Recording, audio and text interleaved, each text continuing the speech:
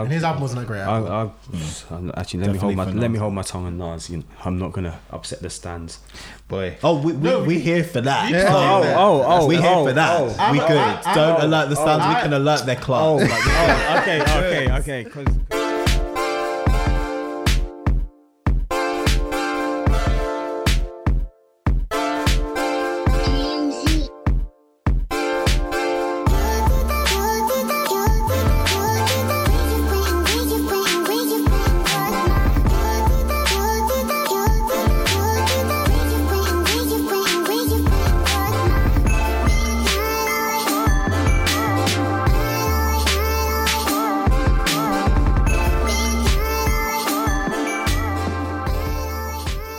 Music is a business. Yeah. Now we're seeing that with like kind of things like Afro swing, that you can't just define a music genre by one word or one label anymore. Like that's totally redundant, and for a lot of black music that is the case. Like like rap isn't just rap at its core, like particularly 90s rap. That's like what jazz, soul as well. Yeah, it intertwines many different genres in it. A Tribe Called Quest. So exactly, and if you think about what soul music is on a metaphorical level, which is essentially music that makes you feel something. All black music essentially makes you feel something, whether it's happiness, joy, whatever. Yeah. And basically what this research will basically try and prove is that all black music shouldn't be categorized as world music or anything like that, and just be called soul music, black soul dance music. Because that's essentially what it is, and that's a really interesting argument. Yeah, so that's a thesis I'm going to start working on, or an idea I'm going to start building on after this book, and hopefully this book will kind of lead into that as well. So we'll see. But I can't wait. Yeah, all the reading I'm gonna start doing. Yeah, and I actually want to read more music books. I'm reading Toni Morrison now, but Eden, I finally got back on my reading mojo. I've been reading Song of Solomon. I definitely recommend reading Questlove's book. Yeah, I just ordered that last night. For me to listen to in 2011, 2012, because I was still in uni. I was still a kid. I was still on this like kind of carefree, fuck the world kind of vibe. Okay. Whereas now Brockhampton don't have that same appeal to me, because you put them on the same plane as Odd Future. I don't put them on the same level or the same plane, but I put them in the same space, and in terms of who they appeal to. Wait, who's this? They're a descendant. They are a descendant of Odd Future, in my opinion. They are the descendants. They are the natural descendants, and for me, I don't like vibe with them in that way, because that's not the type of rap that I want to listen to at this point in time. Like for me, I can understand why people like Joe Budden have such a disdain for mumble rap, because at their age they don't want to be listening to stuff. They're over it. Yeah, like, they don't. I'm over it. That's a testament to that's your not our taste. generation though. Mumble rap isn't really our generation. I would say it's more Gen Z though. It's Gen Z. My cousins fuck with them on a different level than I fuck with Yachty. It's a Gen Z thing. Like they will be defined by mumble rap. Like, so what would you say our generation of rappers? Our generation. Your generation. More like Drake, Kendrick, Cole. Drake. That year. Odd Future. You guys are the mixtape. J. Cole. You're the mixtape era. Yes. Yeah.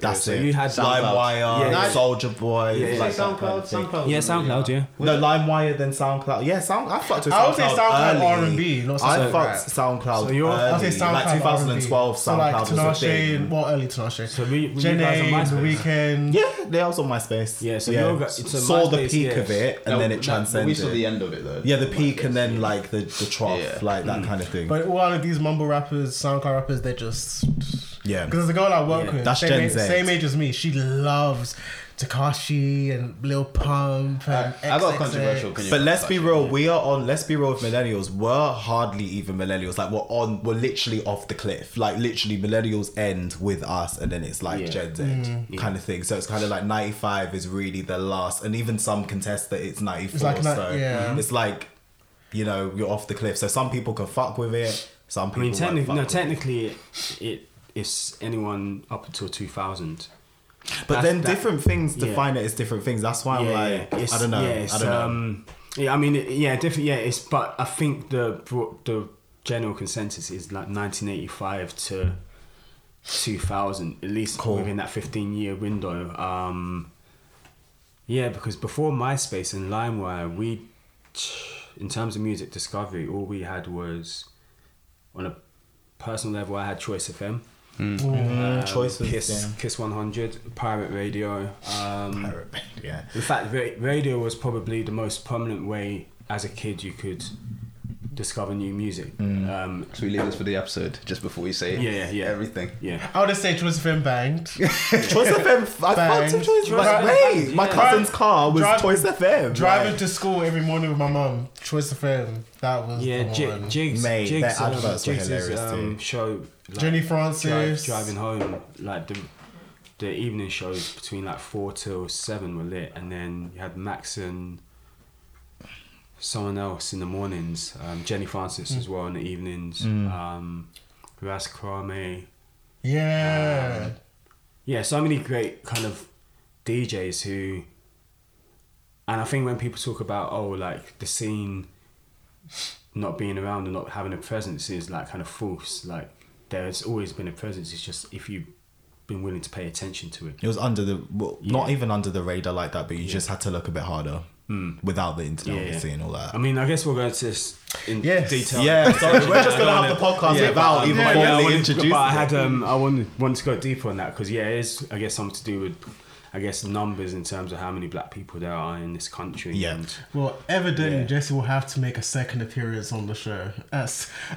When the book comes out, hopefully, all of that. He's gonna have to return.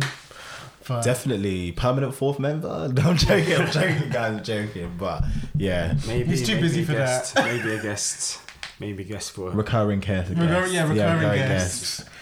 Anyway, let's do it. Let's start. Eden, whenever you're ready. Yeah, go on. Cool.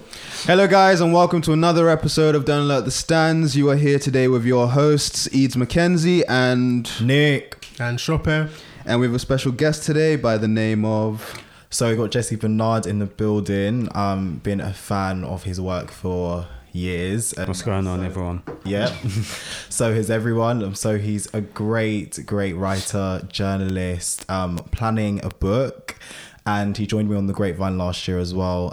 He is an editor for Trench, I believe, at this point in time. Yeah, contributing editor. And has got a lot more in the works for your head tops this year. So stay tuned. Now let's see where else he's written for, you know. Well, Trench, DJ Booth, Vibe, Brick. Yeah. Do you want to say some more? Noisy, basically everywhere. Fact, you know, Crack. Everywhere. I can't even remember because it's such a long list right now. Basically, Jesse has been out shit in editorial streets for years. A while. For years before it was a clout chasing thing as well. Wow. So let's do that. No, I've been reading Jesse's work since I was in uni. About 5 years now. Since I started, like, just after I started Lost Culture, I think. Yeah, that's when I started to see your stuff. 5 years. Honestly. 5 years ago was when? 2014. 2014. Yeah, that sounds about right. Oh, I thought you were about to catch me out in a lie. Like, I was trying to remember when I got my first commission. My first paid commission. Yeah. And I've met him before, so he knows him. Yeah, exactly. Shop ain't been knowing him. So it's I think 2014 was when I got my first paid commission, but I was obviously blogging before then for quite a while, and then it's been a long old journey. It's been a slog actually. But you're here. You're out here now. Yeah. I'm enjoying. You've arrived. I'm enjoying it at the moment. I'm enjoying kind of where I am, and it's a good place to be. And it's funny because like we had Jesse down from episode 1 as someone we wanted on the show, and it was like we were all kind of like, should we approach? Should we not? But it's so easy going with getting this set up, and yeah, it's a testament to just how collaboration and stuff is so important in this industry, in this space. And yeah, I just can't wait to the discussion that we get to later. So Jesse Bernard, if you guys want to check out his work, he will be in the description. Do you want to shout out socials or? So just Marvin's Corridor on Twitter and Instagram, and then my website, which is just jessebernard.com, where you can just find my work basically. Cool. We're going to get into a discussion later, so don't worry, all the tidbits are to be continued. Yep, it's going to be a good one. Okay, so we're all going to discuss what we've been listening to this last week. So I have 4 releases from 3 artists. So I'm going to start off with Denzel himself. I've been listening to 2 of his EPs the last week, and he's someone that's been on my radar for quite a while now. I was obsessed with his colours. Last year he did a song called Melty, and there's another song called Chevy Bounce, which is really dope. But I never really took the time to really check out his other work. But this last week I really delved into his catalogue, and I really, really, really, really like him. Like, he's probably one of the, in my opinion, one of the most interesting MCs we have in the country right now. And I just really like how he's really like pushing forward a different branch of what UK hip hop can sound like. It's hip hop, but like there's elements of like punk, rock, electronica, but then like a lot of his stuff is like really smooth, laid back, Dilla-esque, and like his flow, his delivery is like very eccentric and chaotic and dark, kind of sinister, and he's just an all-round creative. And I only just realized this recently that he calls himself Denzel himself because he does everything himself. So like he writes all his songs, produces, directs all his videos, styles himself. He's very much a self-contained artist. So That's pressure in a way. That means he can never ever get a song written for him or anything. Like, it always has to be him. Well, that's the thing. He said he didn't. I read an interview he did with the Quietus. He said he doesn't like collaboration. Well, at all. Doesn't like collaboration. See, that might be a bit problematic, because the issue that J. Cole has at the moment is he doesn't like sharing his work, and you can kind of see as he progresses as an artist, he's doing more collaborations because people are asking for diversification. But you don't know why that was, because like he may do it because he genuinely feels like it's time, like to kind of do that at this. And there's more pressure on him because he's a bigger star. Are we talking about Cole or are we talking about Denzel? Cole. I'm talking about Cole. Oh, Cole. I would say there's more pressure on Cole to do that because he's a bigger star. You have to kind of share yourself. Whereas he could have still sold though. Like, I feel like J. Cole's at a career where he'll still get that core fan base regardless of what he does. So, but I think when you're an independent artist, you DIY, it's kind of like a badge of honor that you do everything yourself. Oh yeah, okay. I think it goes all the way back to when he signed with Rock Nation. J. Cole. I think that was a big mistake in a way. I mean, it sold. He sold with, like, Cold World did well, but in terms of where it sits in his whole discography and as a debut album, it's fairly weak on a thematic level and on a sonical level. I mean, there's some hits, like the song with Missy Elliott is probably the best song on there, to be honest. Sideline Story is a banger though. That Sideline Story is good, but I think that decision where he was collaborating with a lot of other people because there's a label decision, then pushed him down the path which he's now on, where he's just doing everything himself. And he's always been that way in the mixtape days. Recluse, And sometimes that works for a lot of artists, but in rap, I think he was trying to do the mixtape era thing in something in an era which is no longer a mixtape era, where he has to like collaborate with a lot of other artists, like, in order to stay relevant, because his fan base are getting older and they want new things. They want new styles. They want new kind of topics of discussion. He's saying the same things that he's been saying since Cold World, really, and he's kind of changed the tone of it a little bit to fit with where he's at in life, I think. Oh, that's interesting. I could be wrong though. Like, I used to be a big J. Cole fan, but then as the years, you're in a room of J. Cole stands. I was like he's gonna get the warm up. J. Cole haters all the time. The warm up was great. Friday Night Lights, and then the Truly Yours series, and then Any Given Sunday EPs that he was dropping were fantastic as well. But everything after that became very samey for me. Well, even 2014? 2014 was good, but when you listen back to that, some of the stuff he was saying is just like, this hasn't aged well at all. What do you mean by that? The content, the themes, what he was talking about, what he says doesn't age well. Okay. And that's the thing, like, if you're gonna be placed in that kind of category of artists, is what you're saying aging well? Yeah, fair enough. The beats may age well, and the songs themselves may age well, but what you're saying doesn't age well. Like, I can listen to stuff from the 90s, and that stuff still sounds fresh and still sounds exciting. And relevant. I get what you mean, but I think the issue that J. Cole kind of runs into is people, for example, when he made Come Through with Chill, people complaining because obviously he came in and started rapping about like oppression and stuff like that on a song about love. And Can I just say this? I have to say this, I'm sorry, but I need to get this off my chest. Miguel's Come Through and Chill was fine without J. Cole. You say this every week. Because like informally, like literally once a week. Like you say this. It needs to be said like... I have heard this when he once a dropped week. it on SoundCloud initially, like a year before he even dropped the album, I was like, this is perfect. You said this last week, Shocker. No, it needs to be said. Literally, I hear this all the time as a friend of Shocker. So when I heard the album and I see feature J. Cole, I'm like... And the thing is, Power Trip still back. I'm joking. Anyway, go on. Then I heard the verse and I'm like... and that's come to do. But that's the thing. Their collaborations go all the way back to 2010, where they worked on "All I Want Is You." Yes. And then obviously then Power Trip. Yeah. And then Do you have another song, right? I feel they've got. I think there's one more. They do have another song, which may be a remix or something. But I was like, with all the music that Miguel's put out in the past at least 3 years since Wild Heart, there are so many other songs that he could have worked on with J. Cole, and Come Through and Chill as a remix just wasn't the one. Like he could have done something like the one with that Rick Ross was on. I can't remember what song that is. I remember it. Don't know the name, but I remember it. I can't even remember the name of the song. Pineapple Skies, isn't it? It's not Pineapple Skies, is it? I think it might be Pineapple Skies. Yeah, it's on his recent album, War and Leisure. But no, Criminal. Criminal. Yeah. No, I don't want to hear J. Cole on that. Personally. Neither do I personally. I don't want to hear. But it also just shows how both artists have developed in a way. Like Miguel and J. Cole just don't work anymore now. Like they could have done maybe 5 years ago, 6 years ago, but there was a moment where there was a sweet spot between them two. But now J. Cole's saying the same stuff that he was saying 5 years ago, so now it's no longer relevant on a Miguel song.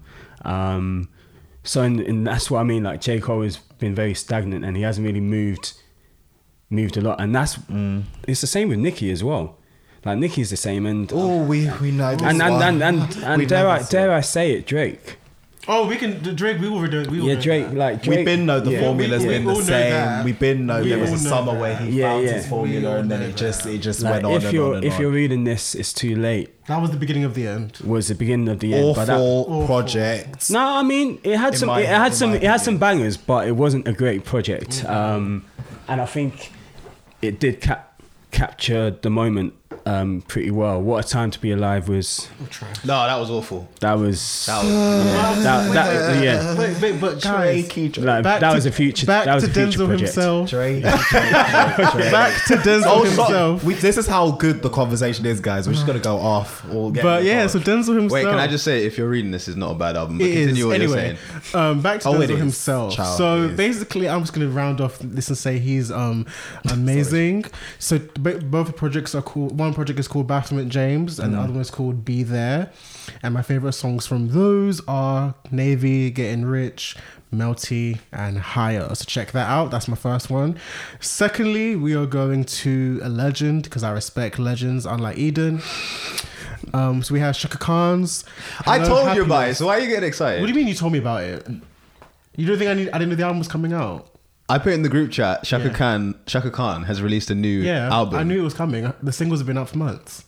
Okay. I'm pretty sure I alerted everyone in the group chat about that album. Yeah, maybe Alex and some of our other friends. Nick, you put it in the chat. You put it in the chat, but it doesn't mean I didn't know. I follow her on Twitter. Okay. All right. Anyway, all right. So she dropped her first album in 12 years, Hello Happiness, and what does it sound like? I need to know. Oh my God. You know, bad man. Wow. And I want to preface this. Wow, this silence is rude. I want to preface this. I feel like over the last 5 months we've been doing the show, I kind of have a reputation of being the uncle on the show. I like a lot of my old school stuff, and I'm a massive Shaka Khan fan. Shout out to Rufus. Shout out to Johnny Gill. The opinion. State the opinion. But this album, it just leaves quite a lot to be desired. It's quite half-baked. I like the title track. And I think I think the main issue with the album is that it's only 7 songs. It's 27 minutes in total running time. So it's an EP. Is it an EP? It's an album, according to her. The title track is actually really good. No, and that's what I'm saying. There definitely are some songs that I really do like, but I just feel like overall it just kind of really fails to capture the essence of what makes her great. And not even her old stuff, because her last album, Funk This, was an amazing album that came out 2007. That was an incredible album. Jimmy Jam and Terry Lewis produced, I think, most of that album. Now, I love that album. That's a really good album. But I just feel like they tried to marry like the disco and funk elements of like her early solo work and the stuff with Rufus and kind of pair it with like this new dance sound. And in some places it does work, but in other places it just kind of feels like it was just like a good sketch of an idea that wasn't fully executed properly. Like, so I can't remember what song it is. I think I wrote it down. There's a song in there called where is it? Don't You Know? And it's just an instrumental, but it just kind of sounds like it goes nowhere. But yeah, it's that being said, vocally she's in what's what I'm looking for? Incredible condition. Like, her voice sounds amazing. At 60 plus years old, she sounds amazing. But I just felt like this album could have been a lot better, especially because she's working with Switch. She's an amazing producer. But I just kind of, and I think the main issue is that I just feel like maybe if it was about 12 songs, I would have been able to look over some of the unremarkable moments. But that being said, I'll say my favourite songs. So my favourite songs are Hello Happiness, Like a Lady, and Isn't That Enough? And now we're going last. This is now true Uncle Chopin form is here now. We're going back to 1978. We've got Natalie Cole's live album called Natalie Live. And this isn't a new listen for me. I've loved this album for many years, but I don't know why it just came up. I had to rinse it this last week, and I just want to say that I think it's really unfair that we just remember her. For those who do know who she is, we remember her as either Nat King Cole's daughter, or as just Nat King Cole's daughter, or as someone who just sang jazz and pop standards later on in her career. But people don't really acknowledge the fact that towards the latter years of the 70s, she was one of the top female artists in R&B. Like, she was a massive deal back in the day in that scene with Aretha and Chaka Khan and Gladys Knight and so on and so forth. And this album, this live album, is just like 2 hours of good soul, rock and roll, and funk. Like, the conviction she's singing with is incredible. The confidence, the arrangements, the way she really just took all her hits and did some covers, she just really laid it down. And I really wish that, even though it's great that we have it, you know, to listen to, I wish there was the video footage. I'd have loved to see this concert that was recorded for this album. And yeah, Natalie Cole was just incredible. So my favorite songs from that, actually, I would just say this is probably one of the best live albums that I feel exists. I listen to a lot of live albums, but Natalie Cole's live is definitely up there. And my favorite songs from that are I Can't Say No, Be Thankful, I've Got Love in My Mind, and Mr. Melody. So those are my 3 people: Denzel himself, Chaka Khan, and Natalie Cole. Eden, it is your turn. You're putting on presenter voice towards the end, man. I felt like I was listening to like Choice FM or something like that. Yeah, you're funny. Like, legit. I think for me, music has been in a bit of a weird space this week. So I went on an away day with work, and it was mainly like men over like, I'd say over 40s that I went with. Mad. And they are like massive punk rock fans and stuff like that. And I was trying to talk to them about the music that we listen to nowadays versus the music they listen to and stuff like that. You were brave. I mean, like, I like conversations like that because they have this opinion that we listen to trash. Like, for example, they see like Lil Yachty and stuff like that. I'm not saying he's trash. But Who? Well, yes. Wait, what? Who are you talking about? Have this opinion? Oh, so I went on a away day with some like work colleagues, and I'm talking about. Oh, okay, cool. So basically, they think we listen to anything that's new. We don't really have like pockets of music that we listen to. They just listen to the stuff on like pop radio and stuff. So I was just introducing them to some artists that I'd recently found out about or that I was enjoying. So throughout this entire week, I've been listening to these artists, and I suggested one in particular because it was more instrumental, and they kind of liked electronic music. So that was Toro Imoy. So I really enjoyed his latest project. It's called Outer Peace, and I've never actually listened to any music from him before. I know who he is. I've seen him about. he dresses really well, but like his music I've just never taken a listen to for any reason in particular. So I just decided to sit down, and to begin with, it wasn't really for me, because I think I was listening to it with the wrong ear. I was kind of looking for something completely different, because of the labels we attach to certain artists, because maybe they're black or you expect a certain type of sound from a certain type of artist. Then he said his main inspiration for the album was Daft Punk, and it's annoying that that's finally when I got the album, because I realized the type of sound that he was going for, like Digital Love and like One More Time and all of those like famous Daft Punks, like Aerodynamic and songs like that. So this album in particular was one of my favorites to be released recently. I listened to it in speakers and in the car, and I was like, okay, cool, I get the sound that he's trying to do now, the instruments and everything. The songs I would suggest on it is New House is my favorite. I don't know why, but I just love that song. I love the beat. I love his voice kind of in the background. I love Monte Carlo, that features an artist called Wet, and Miss Me. So all of the ones that kind of had a feature were my favorite on this. But overall, it's an amazing project. I love it so much. So what genres would you label him? Because I know you mentioned him quite a few times outside of the show. Yeah, it's electronic. Okay, cool. So I would say it's electronic. Electronic. I would say electronic for now. Anyone else can apply their kind of label to it afterwards. But I would say it's mostly beat focused. So his music... A lot of instrumentals. His voice is on it, but it's not the focus. Okay. So the beat takes up around, I would say, 80% of the song, and then 20% will actually be vocals. So he's a producer and artist at the same time. I just really enjoyed it. The second person was a suggestion from my brother again. So I think we have to have a section called Aaron Suggestions, because literally he sends me songs like, I like this. Although I didn't like Kehlani's. We'll talk about that another day. What? We'll talk about that another day. You didn't like her project? I liked it. I liked some of it. I liked some of it. I love Kehlani, but I wasn't in the mood for it. So maybe that's why. But Okay, he's given it a few more listens. yeah, I've listened to it probably twice or three times. I'm definitely talking about her next week. She did well. Okay. So this artist, I think it's a duo called Mulherin. I don't know if you guys have heard. It's two white guys, and the album's called Human Nature, and it's a lot of alt R&B, falsetto tones throughout the entire album, and it's really, really good. It's got like a kind of, if I'm remembering it correctly, it's like a jazzy type feel to it. Ooh. It's really good. Interesting. I have a feeling you won't like it. I'm not even gonna lie. You said jazzy, not Hey, but off the R&B. bat, I'm just gonna say I'd feel like you're gonna be like, Eden, like I'm gonna get a message later on. Is this the group that you're bringing to the podcast? Like, that's a message I'm gonna get. But I love their music. It's very chill. I was listening to it. Do you know, like, I don't know if you do this, but when you're doing something and you're listening to music and it's in the background, but you're still enjoying it, but your focus isn't the music. I don't know if you get what I mean. It's just background music. You're not really focused on it. That's the type of thing. It's not interrupting what you're doing, but it's putting you in a kind of like a somber mood. That's the type of album that it is. And then lastly, Danny Lay, The Plan. So she has a song that's gone big recently. Little Baby. Little Bit. Is that how you say it? I don't even know, whatever. But I think it's called Little Baby, but she's a great dancer, great singer, and I think she's going to be huge in like the next few months to come. She's already doing quite well in America. That song's on all the adverts. Yep.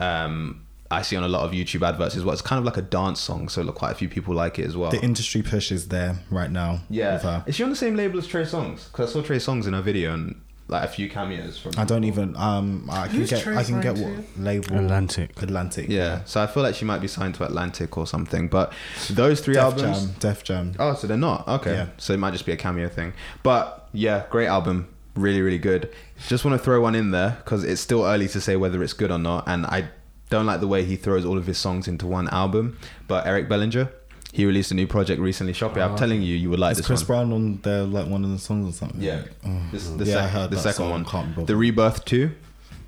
I'll talk about that next week. The self-proclaimed king of R&B. He's a very messy artist, in my opinion. You need to respect Eric Bellinger. No, but he needs to respect himself. He called himself the king of R&B. But so who didn't during the whole Jacquees thing? No, this is before the Jacquees thing. Oh. This was like 2 years ago. He said, I'm the king of R&B. Well, when I think about all Eric the- Bellinger. Well, when I think about all Eric the, Bellinger. wait. When I think about all the people, Eric Bellinger. all the people he's written for. When we think about Okay. that, like, Okay. I get where he's coming No, from. no.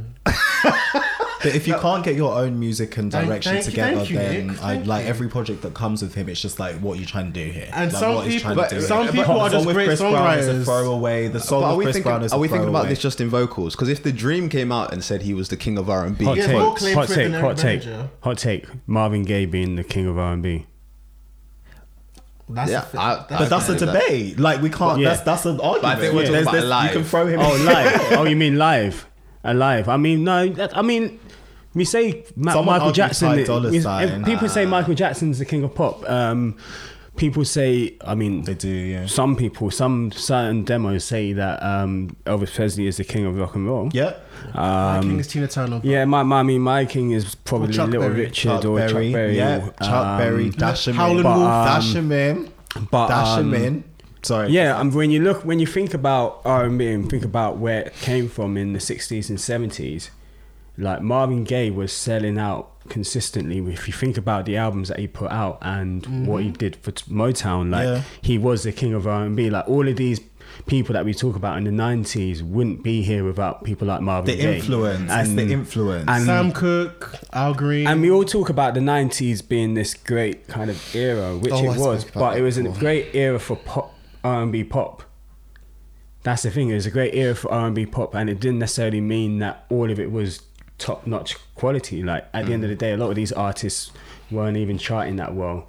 And we look back at them with a certain nostalgia because a lot of the R&B since the mid-2000s hasn't been great. yeah, lackluster. Like, very lackluster from a pop sense compared to what we used to have. So a lot of these people are just calling themselves king of R&B because of a certain time, not because their music was actually worthy of being called that. Like, But Eric Bellinger is neither. Because yeah. I mean, I agree. I agree, yeah. we can't even really put him in a discussion. No, can we can't. We can't. We can't. We can't. I think we all know who the king of R&B would have been. We all know who it is, but we're not going to say it. Behind bars right now. Behind bars. So that's that. On that. Anyway, that's Speaking of Marvin Gaye, he will be releasing a new album next month. Yeah. I don't like when labels do stuff like that. It really annoys me. Yeah, I mean, No, that, this particular album I'm excited for because this was the follow up to What's Going On. He shelved it. That's my favorite Marvin Gaye song, personally. so he had a run of really albums. good song. So he had a run of albums, What's Going On, Trouble Get It Man, On. and then Let's Get It On. And Don't I forget think the best one. I Want You. I Want You. That's yeah, his best yeah, album. yeah. I mean, You don't? I actually fuck with I Want You. I Want You is my I love it favourite because of Marvin it Gaye because of its dance, because it's very dance orientated. And I love that about I Want You. But my favorite is just Trouble Man. That's Because I love his production on that, and I love his work as a composer and as a writer. And rather than just being a kind of a vocalist, I think he really showed his range as an artist on that album. Agreed. So yeah, interesting to see where the new album kind of sits within His that kind of discography. timeline. Yeah. I don't even know how we ended. I think we're talking about Eric Bellinger, right? Yeah. Should we go on to Nick? You finish? Yeah, I'm done, man. I'm just me. Finish That's your me. praise of Eric. Anyway, this week. So, as you know, I'm kind of the new guy. So yeah, there's kind of a few new suggestions that I've been listening to this week. As you know, I have this obsession with Canada. I really do. So the two artists that I'm going to give for you today come from there. First one, I've spoken about her before in this show. Ebony, an R&B artist that is on the rise over there. Red Bull got the attention of those, got the attention of loads of publications there. Was in Rihanna's Fenty Savage campaign as a model as well. Yeah, she's definitely on the rise in loads of different ways. But she released a new song called TGM, which is in the stint of that whole Caribbean sound, dancehall kind of influenced. And I really think it's a song. Weirdly enough, this week has been quite spring orientated in terms of the weather here. Blame global warming, but this song complements that quite well. Like, it's just a nice summer vibe, and it kind of is authentic to the Toronto sound and how certain facets of the R&B and hip hop are really take from the Caribbeans that were influenced from there, from the likes of the 70s and all of that, and where the music came together and created that kind of sound wave that still exists to this day. So it's a single. She is gearing up to release a new project. She's like just signed to a new label, so it's an independent but still signed to a new label. And I think she's got a campaign, as I said before, with Red Bull. They're trying to give her a push, an industry push there. So it's really interesting to see where she's going to take it, because she took her last EP off of all socials and streaming platforms, which is really annoying. But I'm just intrigued to see what the label's going to deliver for her sonically this time. The next artist is from London, Ontario, and he's called Black Atlas, and he signed to the Weeknd's XO Recordings. He is nominated for one of the Canadian Music Awards this year for R&B, and he's really new. Like, I think he's 18 years old. So it's really interesting to see how much love he's getting in Toronto right now and the wider Canadian region. And American region even. There's some publications that have I think forgot which platform, but it was one, I think it was like something either Vibe or Noisy or some, one of those two wrote about him last year. Pain and Pleasure is the project, R&B driven but alternative R&B, so it clashes a lot with electronic, and there's a bit of funk influence in there. I think he sounds a lot like The Weeknd, who is obviously the label owner of XO, in terms of his falsetto and in terms of how he approaches songs. But he still has that distinction in terms of sounding unique and organic as an artist. And I think the singer Banks would work really well with him. She kind of does R&B electronic music as well, that kind of meeting point in the middle. So those are my two suggestions for this week. And if you're interested, give them a play. Oh, you have a third one? No. Oh, okay, cool. Listened to too much this week to kind of condense it. So, we have to ask our guests now. Okay. What have you been listening to for the last week? When was the last Banks album or the last Banks project? Was it the red one? Oh, 2017? No, it was earlier than that. No. Do you think? Because 2000, the red one was her debut album. Yeah, she released. 2014, and then 2015. No. She released a song in 2017 called Underdog, but the last project was 2016. Oh, okay. Altar. Yeah. I haven't really listened to that. The red one came out in 2015. Yeah. Oh, 2015. Yeah. Yeah, I love the Altar though. No, Like, 2014. really Goddess. Yeah, 2014. Bro, time goes anyway. Sorry. Yeah. That time period of music was actually pretty cool. That electronic wave that came out. Except when Chris Brown jumped in it, but yeah.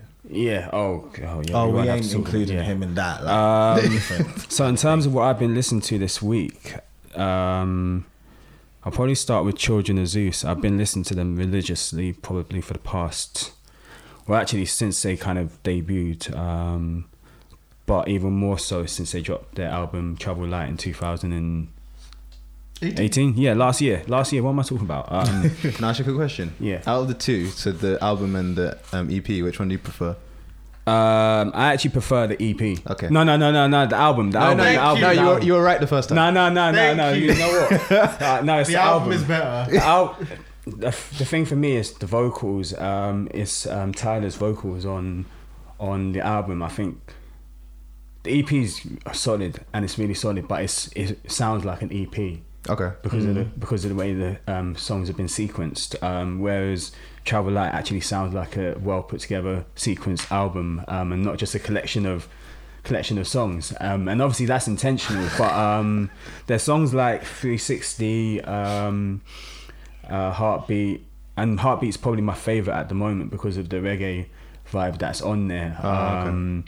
And because I'm doing a lot of kind of research on Black British music at the moment, I'm listening to predominantly Black British music. Yeah. So a lot of soul music, a lot of like kind of rap, and a lot of funk as well. And I think Children of Zeus are really kind of encapsulate what is great about soul music here in the UK and how it kind of aligns with UK rap, hip hop, and R&B as well. Like this is neo soul. Yeah. Essentially, that's what they are. They're just neo soul, and I think journalists and media have had a hard time trying to categorize their music because they think that they're this new exciting group, but individually, they've both been around for time, like 20 years each.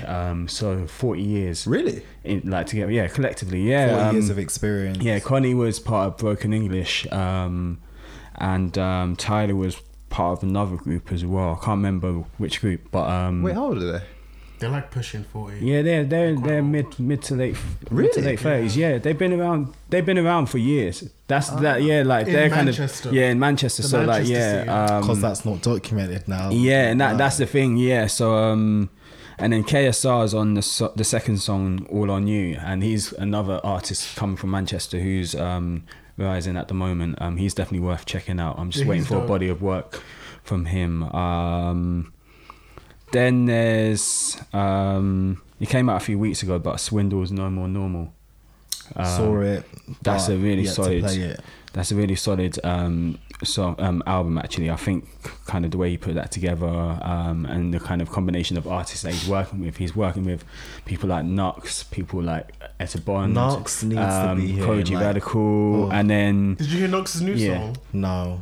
It's banger. and then you got old school heads like Getz and DEE and P Money as well on there, and Andrew Ashong. So there's this real nice combination of artists like Sounds past and good. present. Yeah. And then and it just kind of encapsulates again what's great about music coming out of the UK and like kind of how it's all kind of overlapping like and cross pollinating. There isn't just one single genre defining these sounds anymore. You know those old school artists you're talking about? Yeah. So Gigs, for example, Yeah. and Getz. Are there any of them that you've probably met them before, but are there any that kind of like starstruck you in any way? Because I feel like if I met Kano, for example, he has such an energy that's like, You would be starstruck. not Yeah. necessarily starstruck, but he has such an energy that's like, this is a celebrity. I don't know if, Yeah, if no, you guys I've get never- what I mean. I've never really been starstruck, but no, I don't know why. I haven't met Kano, but if I did, then I probably would like kind of tell him like what his music meant to me growing up. Like I think his music was like, yeah, it really got me through teenage years. And I'm waiting for this new project and this new body of work that he's working on. And yeah, I think he's like kind of probably my personal top 5 British MCs. Strong case. Yeah, Strong case. I mean, it's a very strong, and there's a strong case for it, but then there's a strong case against because of the history of like kind of UK rap and then Yeah. UK hip hop Yeah. as well. There's so much of it, and there's so many great MCs. But Yeah. in terms of a grime MC, which I don't think he's been a grime MC for a long time, not since kind of London Town really. Ooh, throwback. Well, at least the mixtape days, he hasn't really been a grime MC since then. But yeah, as a UK rapper, he's just as prolific. The other person I've been listening to actually is DJ Quick. So an old school kind of LA head. I just love kind of G-Funk, and I love listening to kind of old school funk, and I think DJ Quick was one of the first like kind of G-Funk artists to really have like the funk element lead the production rather than kind of the standard like West Coast synths that you hear on a West Coast track, and obviously the 808s, but it's actually the funk element that leads his music, and obviously his vocals. And yeah, songs like Just Like Compton and Got That Feeling are just still to me like some of my favorite rap songs of all time. But yeah, that's what I've been listening to. I haven't really been listening to a lot of new stuff. I listened to Gigs' new album yesterday. What did you think of that? Because I played it as well. Yeah, I liked it. I liked the individual songs. I think it's a little bit too long. 18. He doesn't need to be putting out 18. When I saw songs. how many songs, Yeah. I was like, it's 2019. Yeah, like, man, like- we need to stop that. See, but it's weird though. But like in the late 90s, early 2000s, that was normal. It's the overconsumption. I was going to make the point after. I just think that there's been a transition in how like albums, mainstream albums, the amount that they have on them, the track list, and just the amount of music that is released on a general level, I just feel like overwhelmed when I see so much, and that might be rightly or wrongly, you know, maybe a wrong. We may, to be honest, I've been questioning this the last couple of weeks. General media, how much we consume, is that right for the human body? Like to actually consume that much amount of music, like, and general media articles. Like this year, we're not even in March. Like it has been a crazy amount that has happened in 8 weeks, like just under 8 weeks. It's been crazy, and I'm getting to that stage of overwhelmed again. Like to be honest, I am, and it's about making the decisions. It is about making the decisions. Also, I think stop. Sorry, go on. Yeah, I think album cycles are getting a lot shorter as well. So back in the day, when you could have a 18, 21 track album, which was normal, when at least the CD format came along, because it was catered to having like 57, 58 minutes playable time. But the reason why that worked was because an album cycle was 3 to 5 years back then. Now it's 1 to 2 years. You're lucky if you're lucky. Yeah. If you're lucky, and that's if you're being lucky for a lot of artists. So if you're having, I don't need to be hearing 18 songs from gigs on this album when I'm going to be hearing 10 new songs in a year's time. Just give me the best of what you've been working on this past year, just the absolute best. And then save the offcuts for some later projects later down the line if you want to release. But that has its downsides though, because so for example with Shaka Khan's album, there's only 7 songs. I feel like creatively the zone she was in, I could see what she was going for, but I feel like maybe if it was at least maybe 12 songs, I would appreciate it more, seeing the direction she was in. I just feel like, who was she catering for though?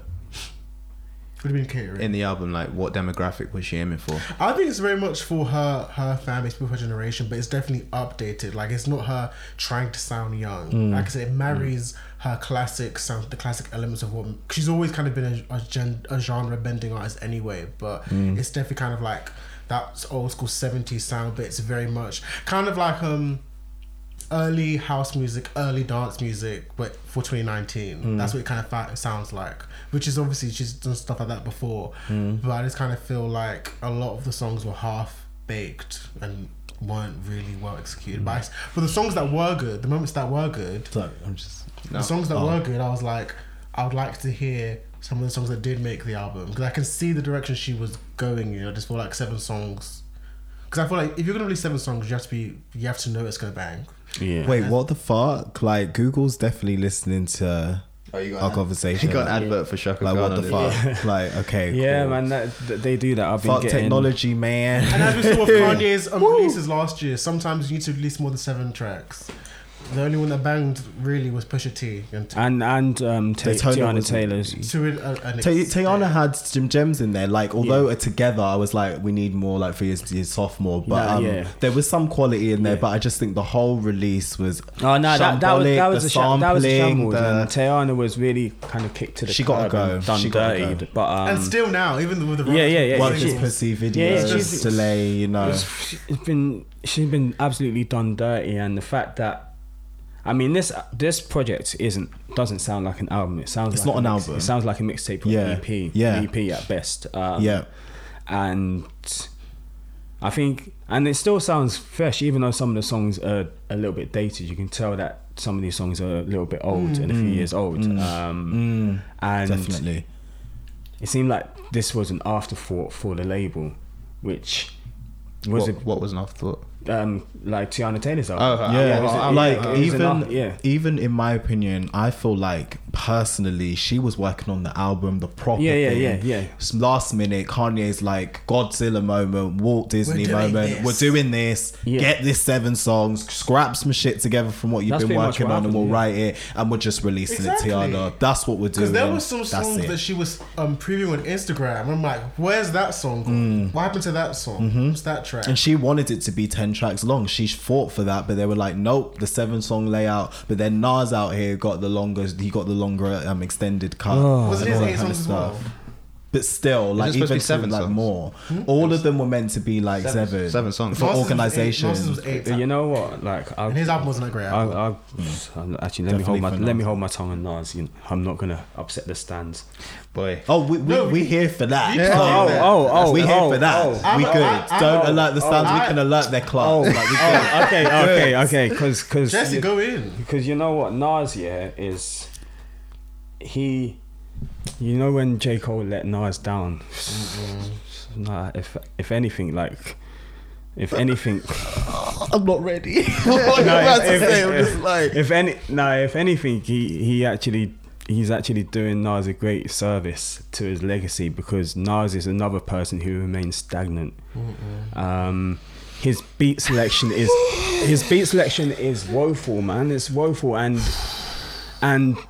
this album, we talking Nasir- Illmatic, even on No. Illmatic. Illmatic is a classic, and we're not even going to go there, and we're not even going to go there with. Cool. It, Oh, did it you was. like God's Son? We're not going to go there with It Was Written as well. Like, we're not going to have the Okay, conversations that's about a good album too. Thank God's God, Son. thank God's Son. God. We're not going to have a conversation about that one. We'll actually we'll have conversations about certain songs. God's Son was a good album, man. Yeah, it was a good album for 2002, 2003. Didn't age, yeah. Yeah, but it didn't age well. Okay, right. I I hear can- that. yeah, We hear yeah, that. We hear that. But Life is Good was cool. Life is Good was actually a really solid album for 2012. I think that came out. Stillmatic was good, I think, in my opinion. Nasir was just Nasir was again like Distant Relatives? Now Distant Relatives was cool because you know why? Damian Marley, because he added something. He gave Nas something new to work with. He gave Nas a new template and a new canvas. Like I'll agree. with Nasir was just going back to the same canvas he's been working on for the past 25 We've been 30 knowing years. you were going to and drop something like that. Exactly. We've been And knowing. man, Shake it up. yeah, like Not forced, but shake own, it up. You own a chain of fried chicken restaurants in Brooklyn, man. No one's trying to hear about what you view about the struggle these days, because you don't relate to that anymore. Like, I mean, I get it. Do you have the same opinion for Jay then? No, I mean, Jay-Z. Jay-Z's different, because Jay-Z you know what? Nas doesn't sound authentic anymore. Wait, so sorry. I feel like he was like, I'm this just was my thinking out first loud. one. I'm just thinking out loud. So can any rapper rap about the struggle then? No, of course any rapper can rap about the struggle, but also be authentic about how you approach talking about the struggle, and don't be afraid to be the bad guy as well. Jay-Z hasn't been afraid to be the bad guy, even on 444, even when he's talking about his views on black capitalism as well. He admits he's conflicted. He admits his confliction. He admits where he stands on the matter. Yeah. Whereas Nas is just talking about it from a very documentary, stoic, like, oh, this is what's happening in the streets. It's like, yeah, we know that. Fact. Like, we see it. What are you telling? What else are you telling us? Like that's the thing. He's not telling us anything we don't already know. And that's the problem that I yeah. like even people are gonna probably come for me for this, but like even Kendrick Lamar, like sometimes I'm just a bit like it's coming across just a bit not authentic to me in places. He's a bit more authentic than Nas because his struggle and all of that, but like it just I think Kendrick also knows how to get. He's a great performer. He's a great. more Yeah. interesting his now. game, he knows the game. He's He peeped the game, and he he's very knows the game. accessible Yeah. in that sense. Nas was not. It wasn't that Nas was too lyrical. It's just that he was too lyrical over trash beats, man. Yeah, I was gonna say The beat selection, because you could say, yeah. dated. I to Yeah, an extent agree dated. with your view on Kendrick, but I think Kendrick musically is just much more expansive and takes more risks Yeah, artistically than Nas has yeah. over the years. But yeah, I could say the same about Kendrick. Let's move We'll go on fuck for ages. Right, we're gonna go really quick over Yes, this. let's just slide through. Zoom this. over the news. So, guys, so Brit Awards. We're going to the new section now. So the Brit Awards were on this week.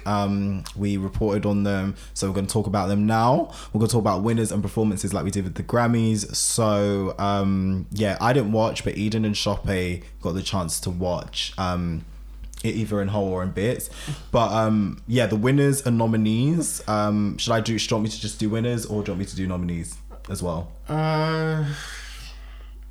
What's the best layer? Just do winners. Winners, Just do yeah. winners. Okay, so British Album of the Year. The 1975 won this one for 100% deserved. Wait for a brief inquiry into online relationships if you want to listen. 100% deserved. I was talking about this album all last. I've been needing to get into year. them though. I've been needing to get into them, but I just haven't found the time. 100% deserved. Great band. Great album. Yeah, 100% deserved. Great. So, Chope, thoughts? 1975. Do you listen to them? Oh, okay, I cool. trust Eden's opinion. On the 1975, I trust your opinion. On non-black music, yeah. Wow. Okay. Wow. We're taking away black cards. Wow. Is that what we're doing? Non-black. Sometimes. Wow. Okay, so next Wow. So you're saying I'm the Brit Awards of opinions? Okay. Well, Khalid stands, so... Okay. Anyways, continue. Right, there's a whole subsection on the site I'm using for a special achievement award. So there's 3 within this one. So British Producer of the Year was Calvin Harris, and then Global Success Award was Ed Sheeran, and then Outstanding Contribution to Music was Pink. Well deserved. I actually agree with Well deserved. that one. Can I just say something? I guess. I obviously listened to Calvin Harris's beats. I had no idea he sounded like that. Like, I didn't know he was Scottish. So when he got on neither did I. so when he got on stage, I've watched the interview. when he got on stage and started talking, Crazy. I was like, "Who is this?" I was like, "Who's this man on Y'all stage?" gotta respect the man. No, Okay. I haven't heard him speak until a few days ago. Yeah. Great contribution to like what he's done though. I've seen he's been out here. And low key, that pisses me off more about the fact that he made his name is the fact that he wanted people to think he's black. Imagine, like, Wait, what? Yeah, he called himself Calvin Harris. He called himself Calvin Harris because Calvin sounds like a black name. What's his real Wait, name? what is it? Did he actually say this publicly? Yeah. Yeah. What's his real name? Something like Richard something. Yeah. I'm dead because that didn't work. I didn't know that. That Yeah. didn't work. He called himself. We've 'cause been he knew- knowing you were milk. He knew that. Oh, sorry. I'll cut that out. No, you can leave it. It's fine. But, yeah, he wanted more people to come to his club, so he gave himself a black name. It's not Calvin Harris, a black name? Calvin is kind of. I see the appeal. Yeah. Harris But yeah, though. yeah. Harris. Oh no, but then Yeah, Wait, Harris- okay, Harris I get it. To be fair, in the entertainment industry, it's not unknown for people to do. I mean, Jamie Foxx called himself Jamie Foxx because he thought people would think he was a woman because of the way that he spelled it. Oh, I know the reasons. Like some people change their names. Like I've known that's been a thing, but I didn't know Calvin's. Yeah. Well, what his name imagine is. going to see a DJ called Calvin Harris thinking he's black and this Scottish man's on the decks.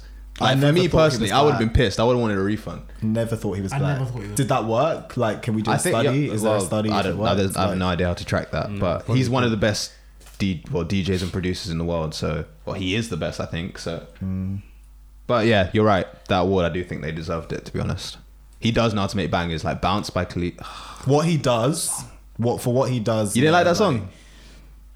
Shop it. I do love Diplo though. I do love Diplo. Diplo's my guy. I love Diplo. He's a Diplo's very my guy. he's very diverse. Very diverse. And I've seen him DJ live. He's a great DJ live. Yeah, I do like He's a bit great. of Diplo. Diplo bangs. Anyway, Global Success, Ed Sheeran. No, What do we next. think? Thank you, Oh, next. okay, cool. Any Actually, Jesse? Man, I mean, yeah, but We know it's a bit for Yeah, us it's out just- Can we here. just get into our... yeah, it's just like it's someone else other than We all Sheeran, know man. the rotation. But then Adele, again, Ed Sheeran. but then again, he does have the global success, and you can't deny that. But it's just Yawn. I love Ed Yawn, Sheeran. Yeah, Yawn. yeah, man. I My mean, phrase, yawn. his best music has been and gone. To be honest, I agree.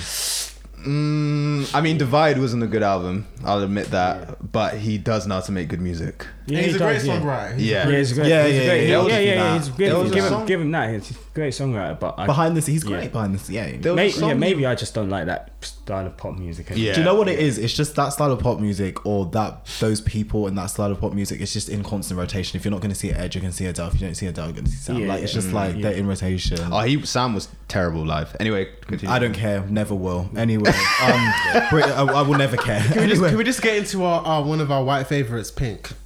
No, can we just keep going down the? No. Oh, did you want to talk about Can contribution? we do that to towards the end? Because you were going to talk about the performances, right? And Oh, then you can right. bring I was up gonna say we're not going to talk about flipping fake black man, but we have to respect Pink. No, we're doing it. in No. order of the I show. think she. As soon as I read that, because this is my first time seeing it. I was like, yeah, like that's deserved. You know, out here. She's been out here. But Alright, go on then. Wow, Eda's gonna come and disrespect. See, doesn't respect legends. can we go over this next one because I really want to just. Wait, are you putting Pink in the lane of legends? Yes. Okay, go on, continue. British single of the year. Let's just get over this. Calvin Harris, Dua Lipa, No, whatever. whatever. One Kiss. Cool. I've never heard that song. You yeah, have. never. You just don't notice them. No, I know. I've heard it now, but I just listening to it generally. I've never heard it before. Anyway. British artist video of the year. I haven't watched this one. Little Mix featuring Nicki Minaj, Woman Like okay, Me. next. Okay, cool.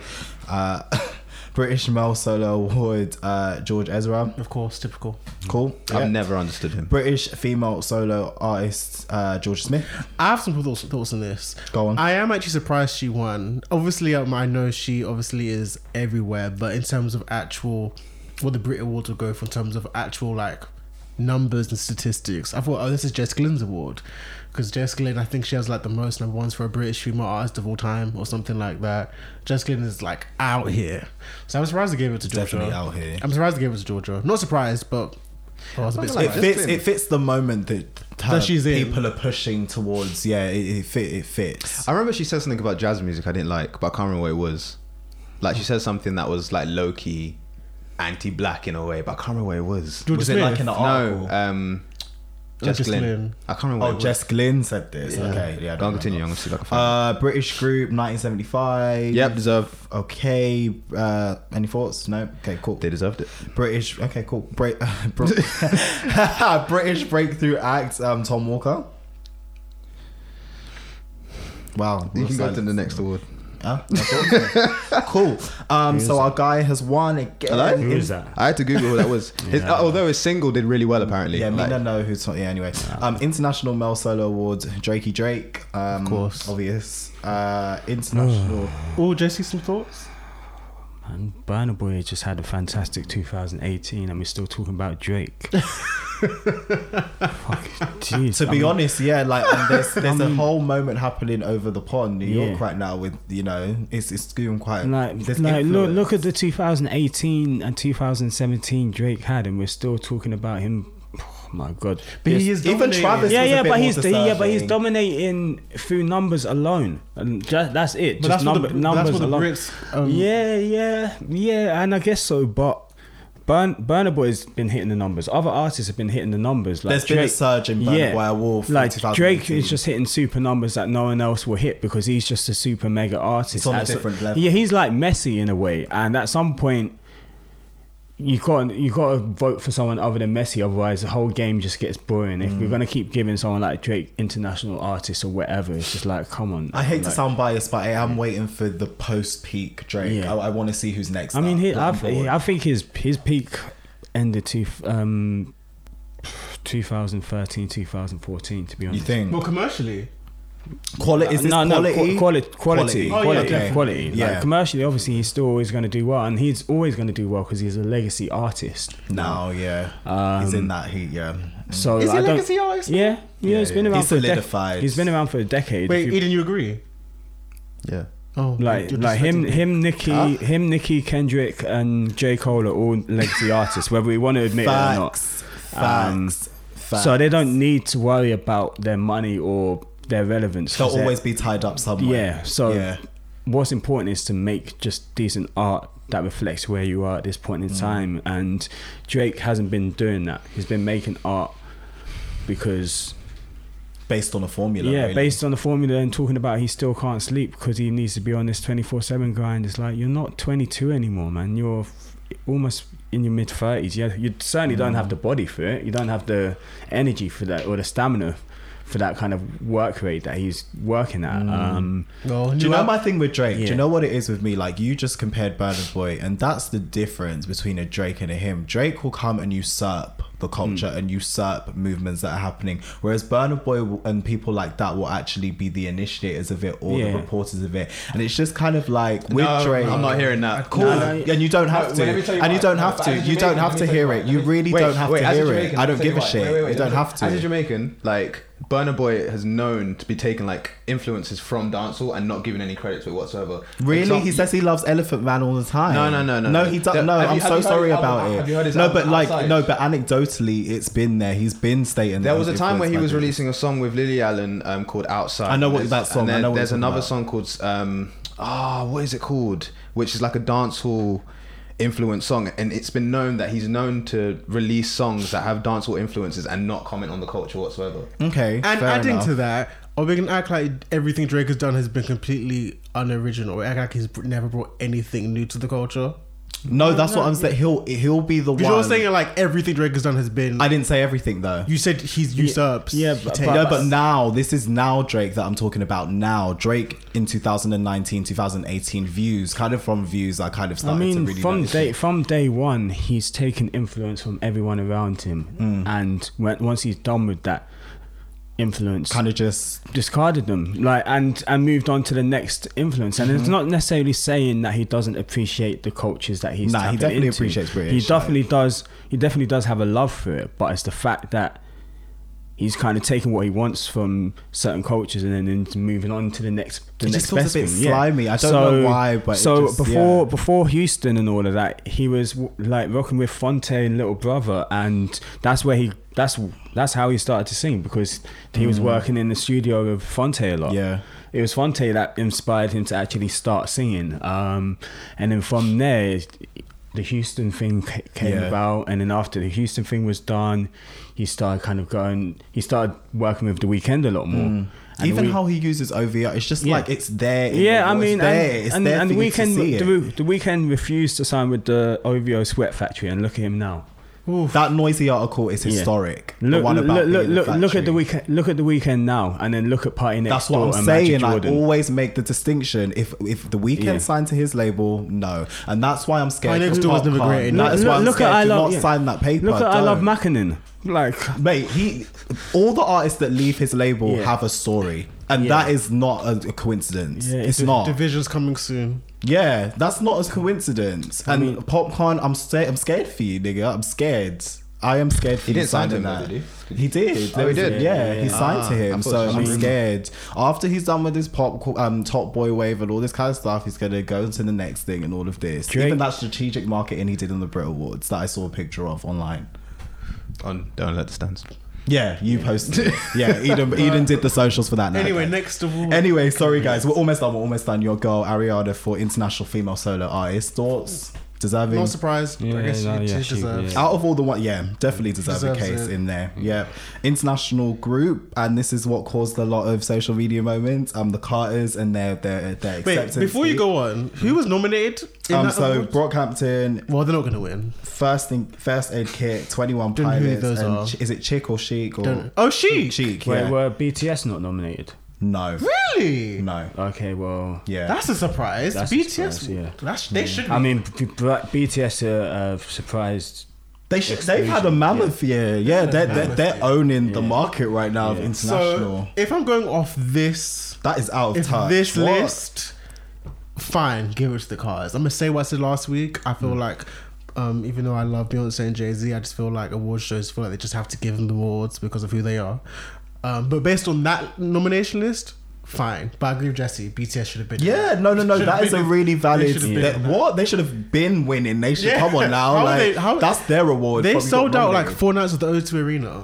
They are a mammoth. They are and that is a everywhere. testament to where K-pop's going. Like that is, it's mad. Brits, that was a very out of touch I- nominations what? list. Very out And of touch. what they're gonna do is they're gonna do it next year and give them the award because they know they're out of touch now. That's what they're gonna do. How would BTS not in That's mad. I mean, That's actually wild.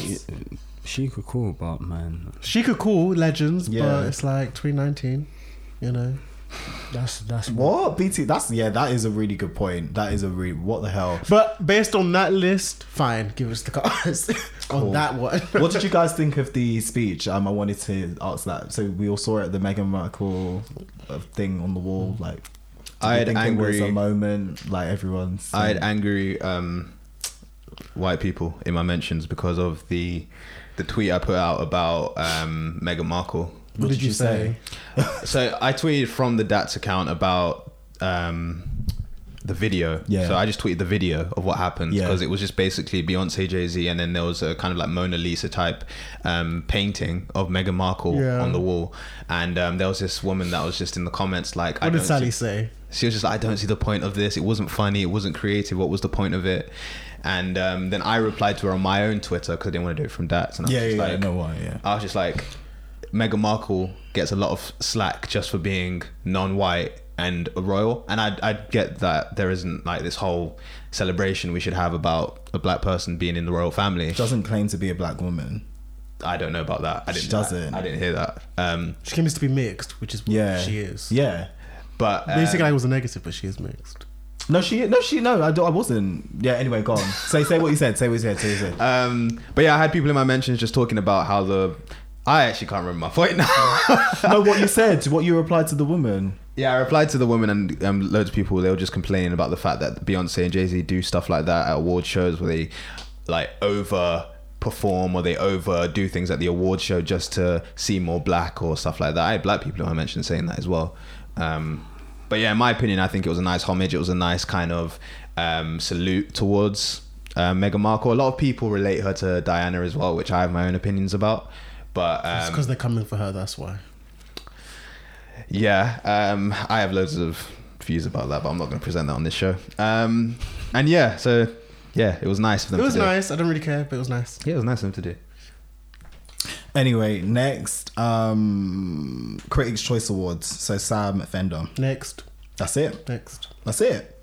Yeah, performances. I just want to say on the Brits just quickly. So I put out another tweet on the Dats where I was talking about how there weren't that many black artists nominated this year. Yeah, and you were surprised. Not really surprised. I was a bit annoyed at the fact that it kind of keeps happening. And there's someone called Jack Garrett, I think his name is.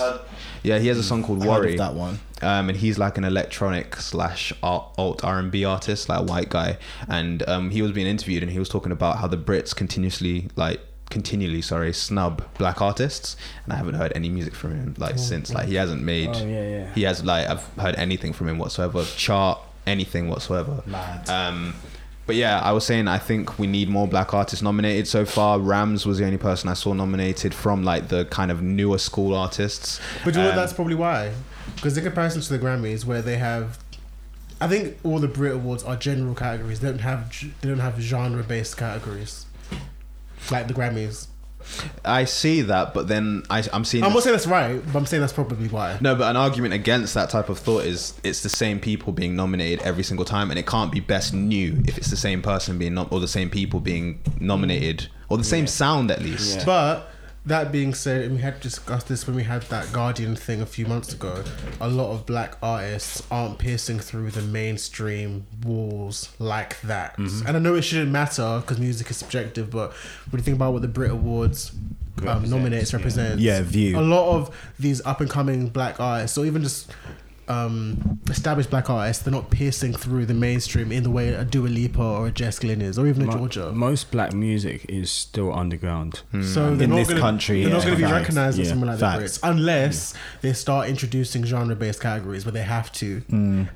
Unless they have to. So obviously Rams had a big song with Barkin. That's why he was there. The commerciality of it. Georgia Smith has had a great year, which is why she's there. I don't know why the black person was nominated, but yeah. No, I it think was literally just those two from my memory. There was a time in the mid 90s when, in terms of best British female, for a few years running, it was black women. So it was Desiree, Shola Amma, and someone else prominent at the time. Was it Beverly?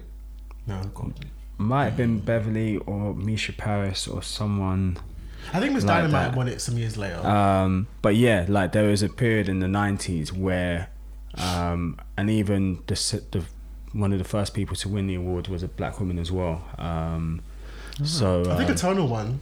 yeah, I think Eternal was one. So there was a time in the 90s where there were artists winning it, and it was actually a lot more diverse than it is now. I don't know what's happened. And that goes in back to my point, because Yeah. back then, like I said, this goes back to when I have my questions for you. There were much more black people in the visible mainstream in the 90s compared to now. I think So even someone sorry, like go on. even someone like Beverly Knight, who wasn't necessarily like a massive superstar, but she was top 40. She was chart. She was on Radio 1. She was on Kiss. Yeah. Whereas today we don't have artists like that really. Most of the black mainstream in the UK are from the US. Yes. Yep. Yeah, I mean that's always been the case, but that's just increased since with the changes in technology and Yeah. kind of the mediums through which we kind of consume music these days. There's just more ways to consume black music, black pop culture from the US. Definitely. So, and that's pretty much kind of drowning out what's happening here. Yeah.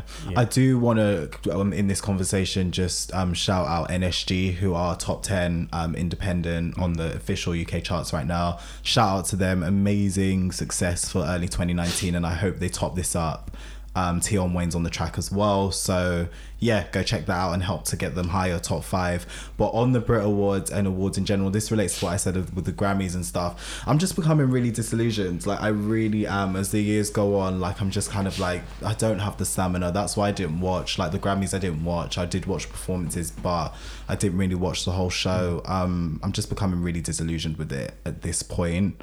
But obviously I see the value it has in, like, artists that I respect career. Like, obviously it's going to give them a certain allure to their kind of track record and potential, although Chope did highlight, you know, the curse in certain categories and stuff in the Grammys. But yeah, those are my views on the Brits. Let's move on to the performances. Do you want to touch on? And or Jesse as well? Yeah, I just had one. I guess it's more about kind of charting as well. So you mentioned kind of NSG in the top 10, and I've noticed that when a song is close to getting to number 1, there's this big kind of push to drive listens and streams. We don't, and I get why we have to do that, because there's only so many of us within the market who actually listens to that music that will actually like help it, and help to get it to get it to number 1. And we saw that with kind of Stormzy's album. Yes, we saw that definitely. with Funky Friday. Yeah. Jay Huss, I think, as well, and the there's Christmas a Huss freestyle. And it's great that we're all rallying together and doing that, but it says something about the industry and about kind of people's buying and listening habits as music consumers. If as black people we're having to literally do some sort of campaign to get someone to number 1, that's not something that used to happen before. Like, not like that. I mean, we didn't have social media back then, but even still, doing some big campaign like that to get someone to number 1 like wasn't a focus really. And the focus to get to number 1 in a market where most people aren't buying the music, because the numbers mean everything is categorized different here than it is in the US. Going gold here doesn't mean you achieve the same amount in sales. Sales are completely different. You can go platinum here fairly easily.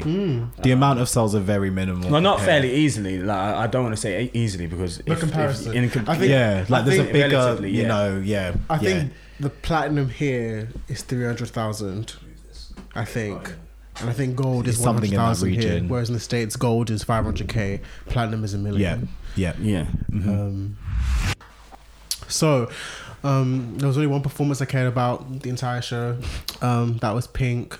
Respect 1975. Sorry, I can't let you continue. Respect. I wasn't in the room when I was watching them. So it's your fault. No, I was enjoying myself. Okay. Sorry.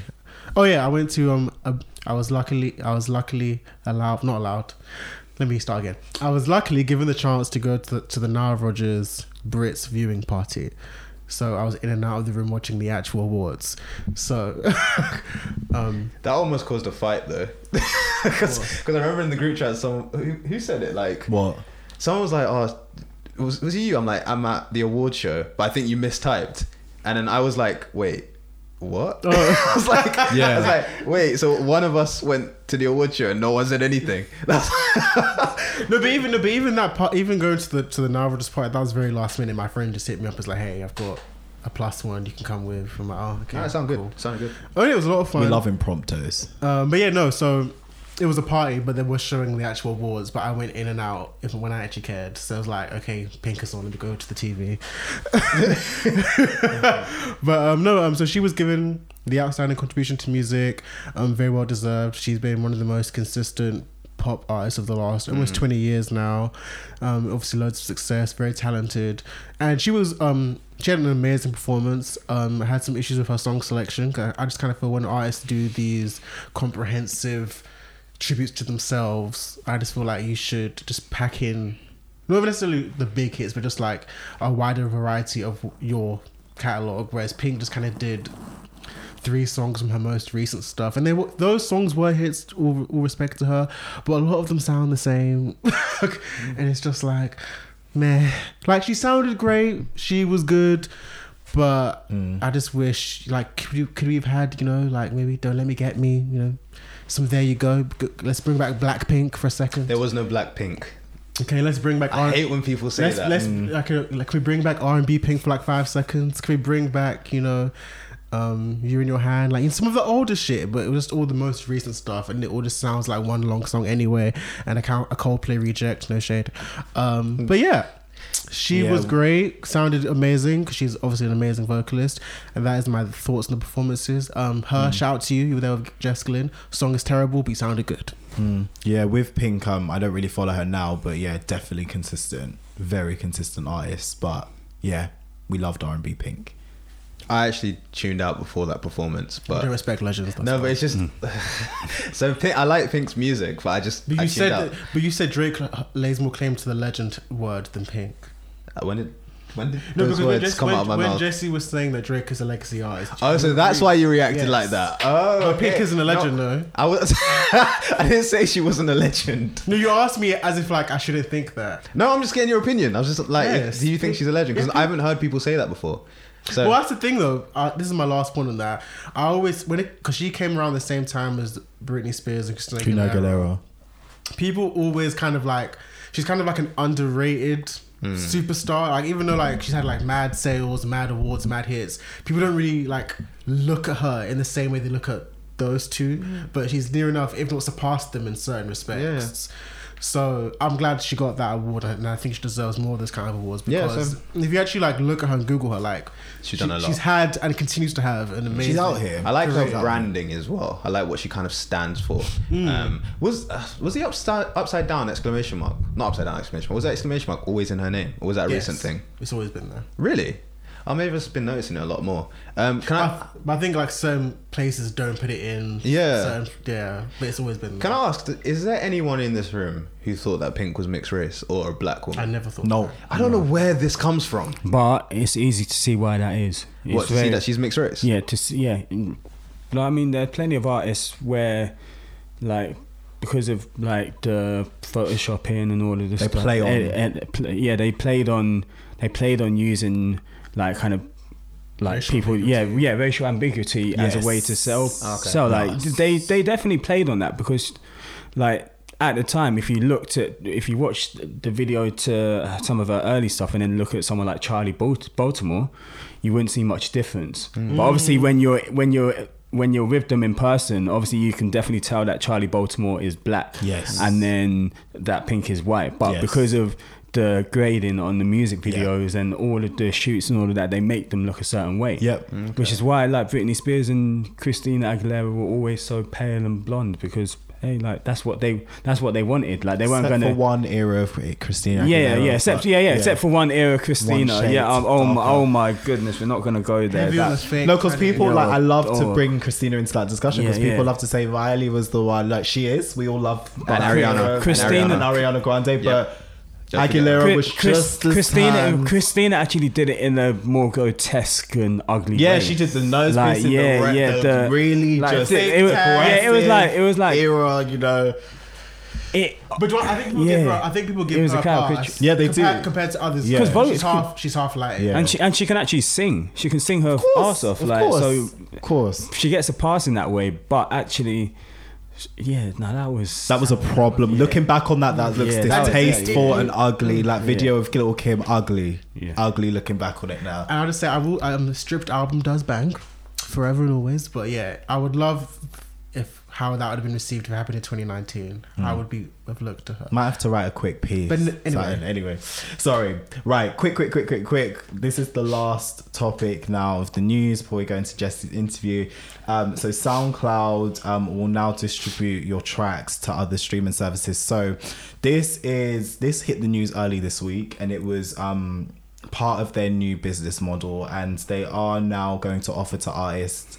They'll keep 100% of their royalties. They'll digitally distribute their tracks to like the likes of Spotify, Apple Music, etc., etc.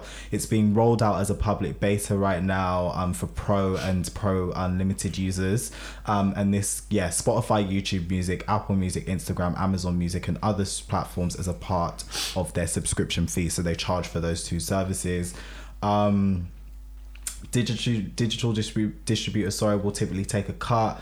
SoundCloud, it says that 100% of the rights will still be retained, and royalties from third-party services for no additional cost there. Has Chance the Rapper taken credit for this shit? Don't know, but he might as a part of that upcoming album campaign. I'm sure a tweet is coming. Yeah, He's gonna have a hat with the SoundCloud logo on it. Of course, like it will be a part of his Breakfast Club interview that comes up. You know what? I really hope he doesn't start wearing a hat with the number 4 in it. You know what? I noticed this in the Spider-Man Spider-Verse movie. There's a picture of Childish Gambino. Not Childish Gambino. I know. I get Chance the Rapper. There's a poster of him with the 4 on his hat. Oh, yeah. And I thought that was kind of like an Easter egg towards his album coming out. Oh yeah, probably. Yeah, it probably is an Easter egg. It was like a little subtle thing. Yeah, I actually don't want to hear a Childish Gambino and Chance the Rapper album anymore. Yeah, it's quiet. Yeah, it's very quiet. Well, I'm glad you said it's it. mute. I don't know. I think it's mute. I think I just went off Childish Gambino last year. I've gone off Chance. Same way. Like he's did you like Awaken My Love? Yeah and no. Did you like Camp? Wait, what did you say in response to Awaken? Yeah and no. I liked Camp. I liked because you respect internet. good music. That's fine. There were elements of Awaken I liked. Because the internet was probably his best work he's ever created. Project. Awaken My Love was very much there was not some nice funk to listen to, but it was very much just a cheap imitation of I get what you mean. of 80s stuff. Like Redbone, like the sample, obviously the sample is a Bootsy Collins sample, and it was the biggest hit of 2017, 2016. And his career, until This Is America, obviously. Yeah, This Is America. I do not understand the hype. That was just Would you have called Childish terrible Gambino soul an R&B artist during like he had like an R&B sound during that period? Why'd you always try and insult your opinions? Like, just I'm stop editing trying that to out. insult your opinions and prove you're right. Like, you love doing that. Nah, he's not. And I look directly at Shoppe as I say that, by the way, just in case viewers listeners wonder what I'm doing. He's not an R&B artist. Thank The only This Is reason America. I want to unpack those thoughts a little bit before we go into the SoundCloud. I say he's not an R&B artist because when I heard him sing "So Into You" live, he can't sing. Yeah, but not all R&B artists can sing nowadays. Though, that's the thing. But that's a problem in itself because R&B. Well, the core fundamentals of R&B as a genre is that you have to be able to sing. He can hold a note. So on that you can note, hold I a think note, SZA got her voice a little bit back. I saw a clip the other week. But yeah, anyway.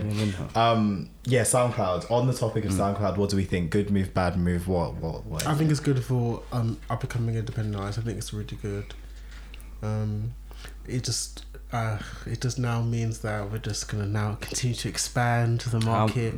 There's gonna be more of an over influx, but So how much of the royalties are they being paid in that? So they're saying that they're getting 100% of the royalties in the distribution, right? Yeah. 100%. How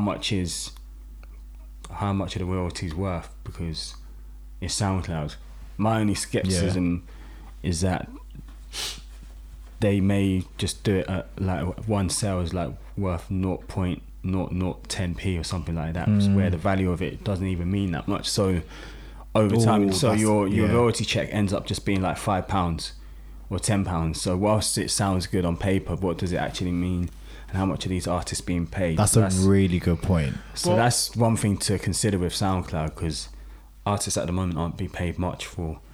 Well, I think the win for SoundCloud is that this new, service will drive people to sign up for Pro and what's An the other unlimited pro. called? Yeah, so that's the win for SoundCloud. More people will sign up for that service. But they've tried that before and it didn't work. No, it does work because Does it? you can't upload longer than an hour and 30 minutes, I think it is, on SoundCloud, unless you want to do it individually, like over a long period of But time. as a business model, it's not been working because they've been making a loss for the past. deficit. No, but this is Yeah. recent. This kind Yeah. of this thing is recent. What so, is so this new SoundCloud, was it Go or the Go Pro? Like what? that Yeah. SoundCloud Pro thing? Because even with our podcast, like we need to have Pro, otherwise we can't upload our Yeah. podcast. Yeah. And if someone has an album that's over an hour and however long, They'll need to pay for Pro. So it works. It's Yeah. £10 a month, so they are making money. But then I think what Jesse kind of means is people going to SoundCloud. Like some artists have avoided SoundCloud and just gone to like Spotify and Apple, like with other distributors now. Like it just isn't as lucrative as it once was. But now this is much better because it's much easier to get on SoundCloud than it is to get on Spotify. Yeah, Although they've I get opened a you. new way for people to get on Spotify, it's much easier. No, it's very easy to get on Spotify. It's something that you just go. You can either do directly or you can do via distribution. Distribution.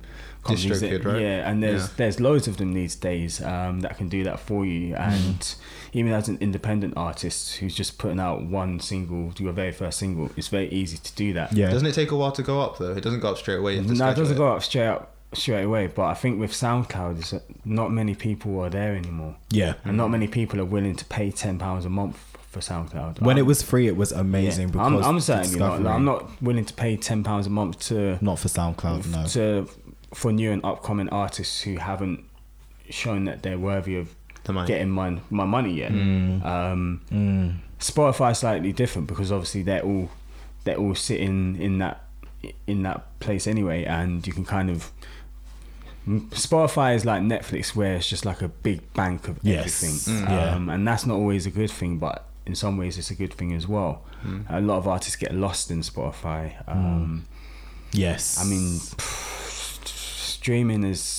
streaming is a model that I hope ends and dies a death very quickly because it's the worst thing to happen to music, in my personal opinion. Wow. Okay. In my living memory. Like okay. streaming is probably one of the worst things to happen to music and the way we consume music. Yeah. Yeah. It'll probably get much worse than that in the Yeah. future. Oh, yeah, There'll be yeah, something definitely, completely new. Yeah. But that's a whole like technology type question. Yeah, it's lethargic, man. It really is, like, to do all that. But But yeah, thoughts on SoundCloud, like anything? To be honest, I'm just going to echo what everyone has said. To be honest, it sounds like a good idea, but it's about how the artists are getting paid, how much they're getting paid, if it works in practice, if people are actually going to go to SoundCloud in the first place now that Spotify is much easier to get on. All of these questions, it sounds more beneficial to SoundCloud than it does to anyone else. That's why I said I think that's It's why. it's a nice attempt at diversifying, and I tweeted this, like, it's a nice attempt at them diversifying their business model, but it's just intriguing to see how this will play out. Will there be a campaign, an anti-campaign via artists? We're not getting paid this much for, like, the royalty, the negotiations and all of that aren't what I thought it would be, all of that kind of thing. So we'll see. The artists will definitely speak, so we'll see what happens in the future. But on to the main event. So our interview with Jesse. So this will kind of just work as kind of, we'll just ask questions as and when, and just unpack the brilliance of his career so far. Cool. So let's go. Shoppe, I know you've got some questions. Oh, okay, cool, fair enough.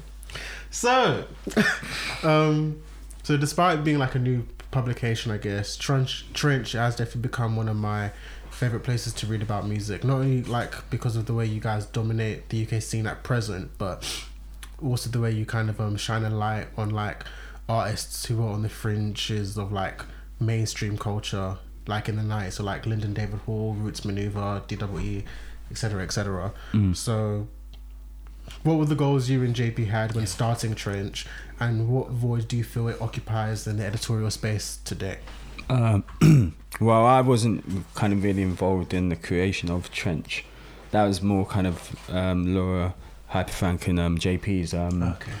That was those two's vision mainly. And then that's something that they'd actually been wanting to work on for years. And I think, the time just felt right. It felt like there was a gap in in the market for something like Trench, and there has been for a long time.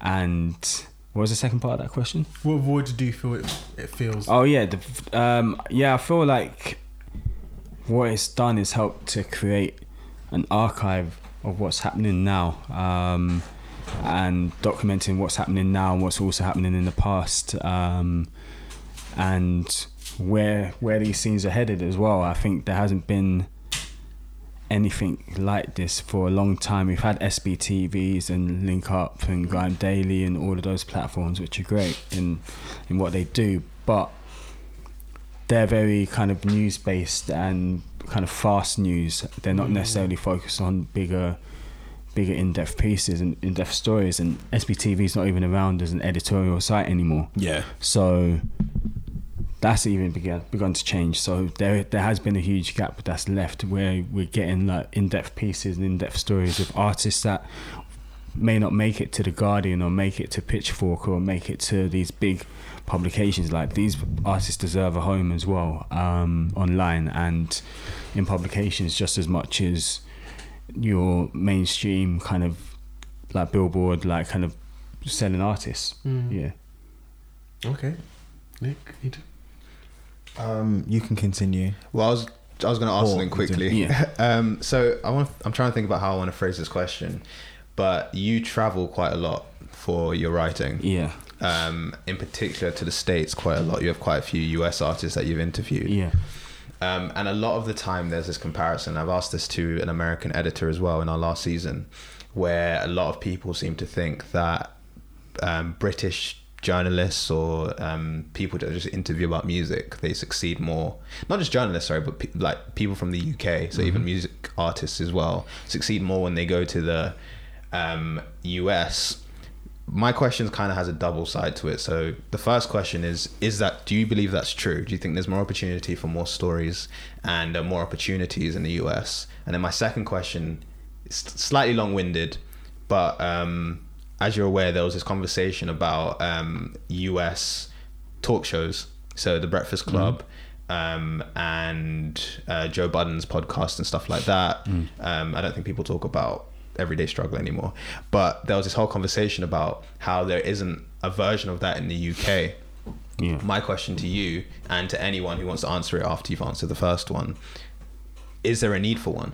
Does our culture support that? So I guess just start with the journalist. The traveling one. I was going to ask So you, so thank you. the answer to the first question is, I do feel so. Repeat the first question. The first question I was, just want to make sure I'm answering it. It's basically if there's more opportunity for people from the UK. Yeah. So there is 100%, because there's a market for the stories that we want to write about. Like, at least when you look at it from a hip hop and rap perspective, like, even fair enough, like a lot of British publications cover rap, but they don't cover it well, to be honest. Facts. They don't cover it well. They don't, like some individual editors are great. Individual editors, some are fantastic because they have a great kind of They have ear. the eye. They have an ear and an eye for what's happening overseas. But as a kind of collectively on a broad scale, like, most publications don't know what they're doing and they don't know how to cover US music, and it's actually damaging in a way, because it's damaging the perception of like US music and like rap in particular. Annoying. And the thing is, like, we're being shown like a lot of the weak stuff as well, like not enough of the lyrical quality that has kind of made rap what it is. In terms of like there being more opportunity, definitely, like, I feel like in order to even make it out there, you had to be one of the best in what you were doing in the UK. Like, and there's a ceiling for black creatives here. Like, that's what people in the US don't understand, is that there's a ceiling for us here, and once you reach that ceiling, you can't go any higher unless you sell out, essentially. And I'm not really trying to do stuff that I don't want to do, that doesn't align with like how I listen to music and how I enjoy kind of like music and music cultures. I don't want to write about kind of just mainstream pop, because that is not what I'm into, to be honest. I can't remember the last time I listened to the radio, unless I wasn't in an Uber or something like that. I don't remember the last time I watched MTV or anything like that, because it just doesn't appeal to me anymore. But back to the second question as to whether the UK needs Breakfast Club. I mean, what the UK does have is it does actually have a plethora of talk shows and hosts. It actually has a lot of them.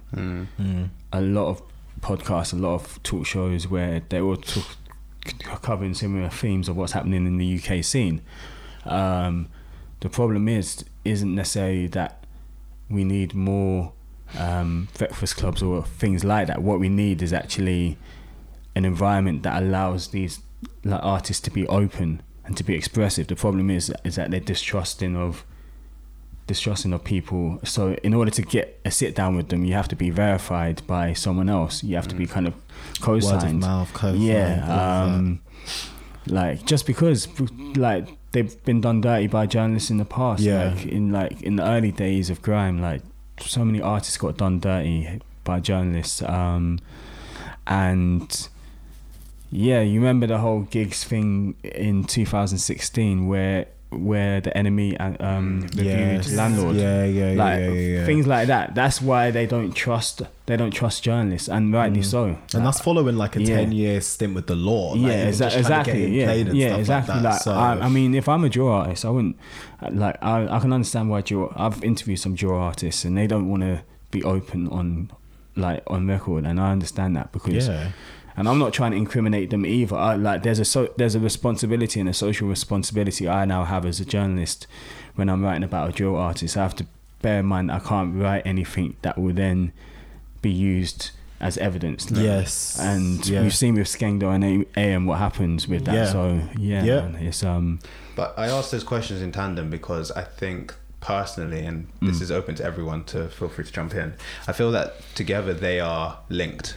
So I feel like it comes back to the overall view of the UK being quite a conservative country. Yeah. And also the fact that we're so close in proximity that we can't have in-depth interviews with people. For example, like if we ask a rapper for their inspiration and they say, they talk about this relationship they had with this type of person, by listening to it, because we're all so close to each other, we can be like, oh, but wait, that's Stacey, like Stacey lives down the road, or it's not as far spread out as the US because they have this whole celebrity culture where they appreciate, and not necessarily appreciate, but they're more excited for artists, where we show it on a slightly lower key type thing. Certain pockets though, because there's still pull-ups at NYC, still pull-ups in Breakfast Club, there's still pull-ups if someone has an interview post that. So I get what you mean about the conservatism, but there still is that tension with certain artists that they invite on and how close to the streets and stuff they are. So it really depends on, but I get your point, but there is examples where that's happened. No, I get what you mean. And this isn't necessarily in relation to gang culture or like anyone being afraid of revealing anything secret. I think it's more to do with the fact that everything is connected because everyone knows each other. And the reason I don't believe we can have something like the Breakfast Club or something in the UK is because I don't believe that we, the hosts, would be able to interact with the guests in exactly the same way. Because I feel like what people really want from these shows from the US is they want someone who's rude and obnoxious, like Charlemagne, for example. And that isn't to discredit him. He's really good at making a brand like that. Or just continuously shouts or is quite loud like Joe Budden, who comes with facts as well, to be fair. But in the UK, we're not like that. Like as on TV shows, on online programs, we don't listen to people that yell. That's just not the type of audience or the type of TV shows that we like. I think from the kind of like bringing the Breakfast Club or platforms like that, I take it as being like a writer, being someone that like documents and speaks about, oh bless you, speaking about music and stuff like that. I take it from a stance of like, there's just certain editors who have told me don't ask that question, like, and it's critical just on the music, like, oh, are you following the trends, are you like my eye of like being just inquisitive into like, are they in this for the long game or are they in this for the money game, and that those kind of questions. And that's where I take critique from, like if the Breakfast Club, so Charlemagne would ask that question in the same way as he's like the scandalous and that kind of side, and Joe Budden more so now would ask those kind of critical questions, you know what I mean? And I think like Jesse said, it's about getting to a place where I don't think we need a Breakfast Club in that kind of format, but I think certain writers and certain personalities in the UK bred artists and like will not ask the hard questions about the music, about the projects, about that, because they're like, oh, but this person knows that person, I can't ask it, or they'll take it as an attack, and people in the comments if I have a bad project and all that kind of stuff. And it happens across board as well. Look what happened with Nicki last year. That was just a critique on the music. But with the platforms that I see, like, I think it's about, like Jesse said, creating a trusted environment. I wouldn't personally want to see the scandal side of it because of what you just said, those kind of factors there. But I think there is an environment to kind of critique artists a little bit and, like, you know, just their discography. Like, we want to hear the best, or some of us want to hear the best. So that's a new environment, because I've been blocked by a few of these grime artists just for voicing my opinion on their work. Yeah. Which is an interesting thing, because I also have spoken to some of these artists as well. And it's weird when you're blocked on Lila in person. And it's an interesting thing that I was blocked for expressing my views on what I thought about their art at the time, which wasn't great. Yeah. And at the end of the day, like, if fair enough, like, you don't have to like that, I don't like it, but you're going to really kind of just dismiss an entire fan because they didn't like this one project of yours. It's more that you care about that artist. Like, in most cases, it's literally because you care about that artist. Yeah, we got to a point where no one wants to be honest about a lot of the work that's coming out, and we have to be retrospectively honest, because no one wants to be honest in real time. Or PC, like, only to a certain extent. And that's the thing I hate about the UK, and like, and it happens in the US as well. So I'm not going to just box it in here. But what I'm going to say is people are too scared to kind of, in that way, that's what I take the Breakfast Club conversation, not the bravado and all the conversations about who you slept with, all that kind of stuff. It's about, why can't we be in an environment and critique music? Like, I wrote a piece last year about an Afro swing artist, and it was like, just because I asked, are you in it for, like, some critics would say, you're in it for this and that. It was taken as an offense, and I was just kind of like, I'm just asking you the questions that people want to know. That's a straight up question, because, like, do you know what I mean? And that's a valid question in this day and age with the absolute frequency and volume of music that we have. Yeah. And how easy it is to sign a single deal off of a song like My Yay is different to your Yay. Why can't we ask, like, what your intentions are? Because definitely, at the end of the day, like, if you want us to support you, if you want our money, if you want us to come to your shows, then why are you doing this? We want that authenticity. What is the game here? Is it the money game? And like everyone knows that it's a money game. Otherwise, they wouldn't be signing and then getting shortchanged in the process. That's because they didn't read the contract. And yikes! Like, it is a money game, and I think if you just be honest about it. Like, we all know when it's not about the money, it's about the art, especially if you just come out of nowhere. Can I? Yeah. Can I quickly ask a question? Yeah, feel free. So this is about, like, topics as well that are, like, in popular culture right now, and especially because you're a journalist, seasoned journalist. So there was an article. There's seasons. Yeah, I'm just using. No, it's cool. But it's the first time I've been called seasoned. That's why. It's just... Well, it's definitely valid, and you are seasoned. So good. I'd rather be seasoned than unseasoned. Facts. But so there's a conversation I saw on a YouTube video, Hip Hop Madness and OK Player as well, and it was about the journalist and what they are today, and they used academics as an example, and they used Adam 22 as an example. That was a really good example. I want to ask you your thoughts on journalism today in comparison to the kind of academics, because he was argued to be a PR machine. He's a media personality. He's not a journalist. No. I wouldn't call him that either. But what, like, in terms of that space almost being absorbed by these characters to some eyes, obviously we still know that journalists exist, and people who are interested in music and culture and what media, they know journalists still exist. But what do you think about those type of characters in this space right now, the media personalities and the way they document culture? What are your thoughts on that? Interestingly enough, I had a discussion with this about something around the kind of journalism and the role of journalists in a very vague and broader sense with a photographer, a guy called Chi Modu, one of the like kind of legendary hip hop producers, hip hop photographers, sorry. And one of the interesting things he said was that kind of people nowadays want to be the center of whatever they're doing. So journalism, in a sense, like if you're going on a talk show with academics, why is he talking for 50 to 60% of it? Why, if you're going on a Breakfast Club, why is it Charlemagne talking for 70% of it? Yeah. Like, I'm not trying to, like, the problem with media personalities this day, and it's all wrapped up in trying to build your own brand and the clout industrial complex, as a friend of mine calls it,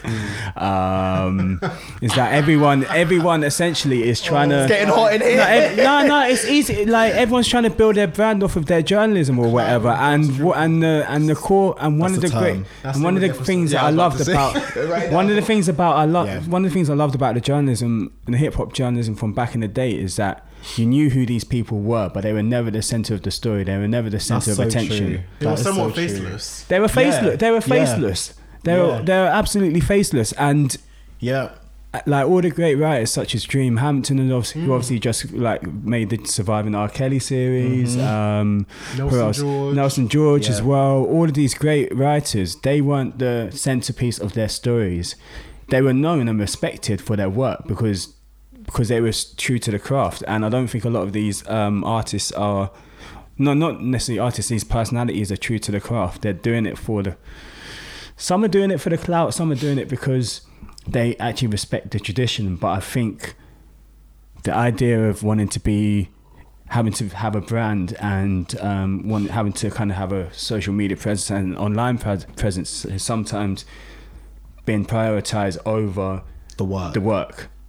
Let the work speak for itself. Like that's why I always say, that's why I try not to talk too much on anything these days. Just let the work speak for itself. Even EVA the other day was kind of saying that Twitter, like right now, feels like it's your opinions aren't even safe anymore to kind of say, or like no opinion is safe. Like Twitter is and Twitter has really kind of ruined what music journalism is about in a lot of ways, because everything is so binary. You can't, how dare you say something bad about Ariana Grande? How dare you say something bad about Drake? How dare you say something bad about Nicki Minaj? Some people will be run off the internet. Everything people are saying about Ariana Grande is valid.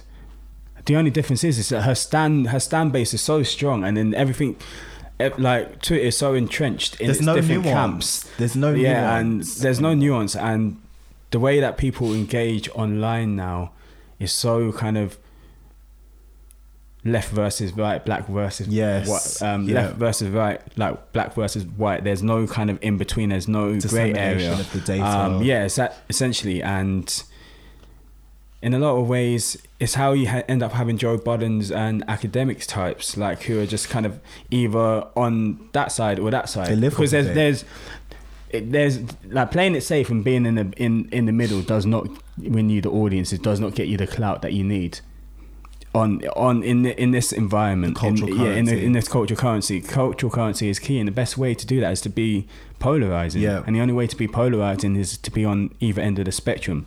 Like, wow. Yeah. There's a lot of words in there. A lot of words. And I was just thinking about, like, when you said about the opinions thing, and, you know, how is someone still getting death threats off of speaking about Nicki Minaj? Like, what's that? Like, what is that in this day and age? That's just a testament to the fact that this culture is crazy. This era is crazy. And when we look back on it, I think it's a very toxic, and I hate that word. Like, it's just so, but like, just one of those dark times of, a dark time of the internet, really. I mean, like, to speak widely. Tekashi 6ix9ine, like the idea that product of it. I mean,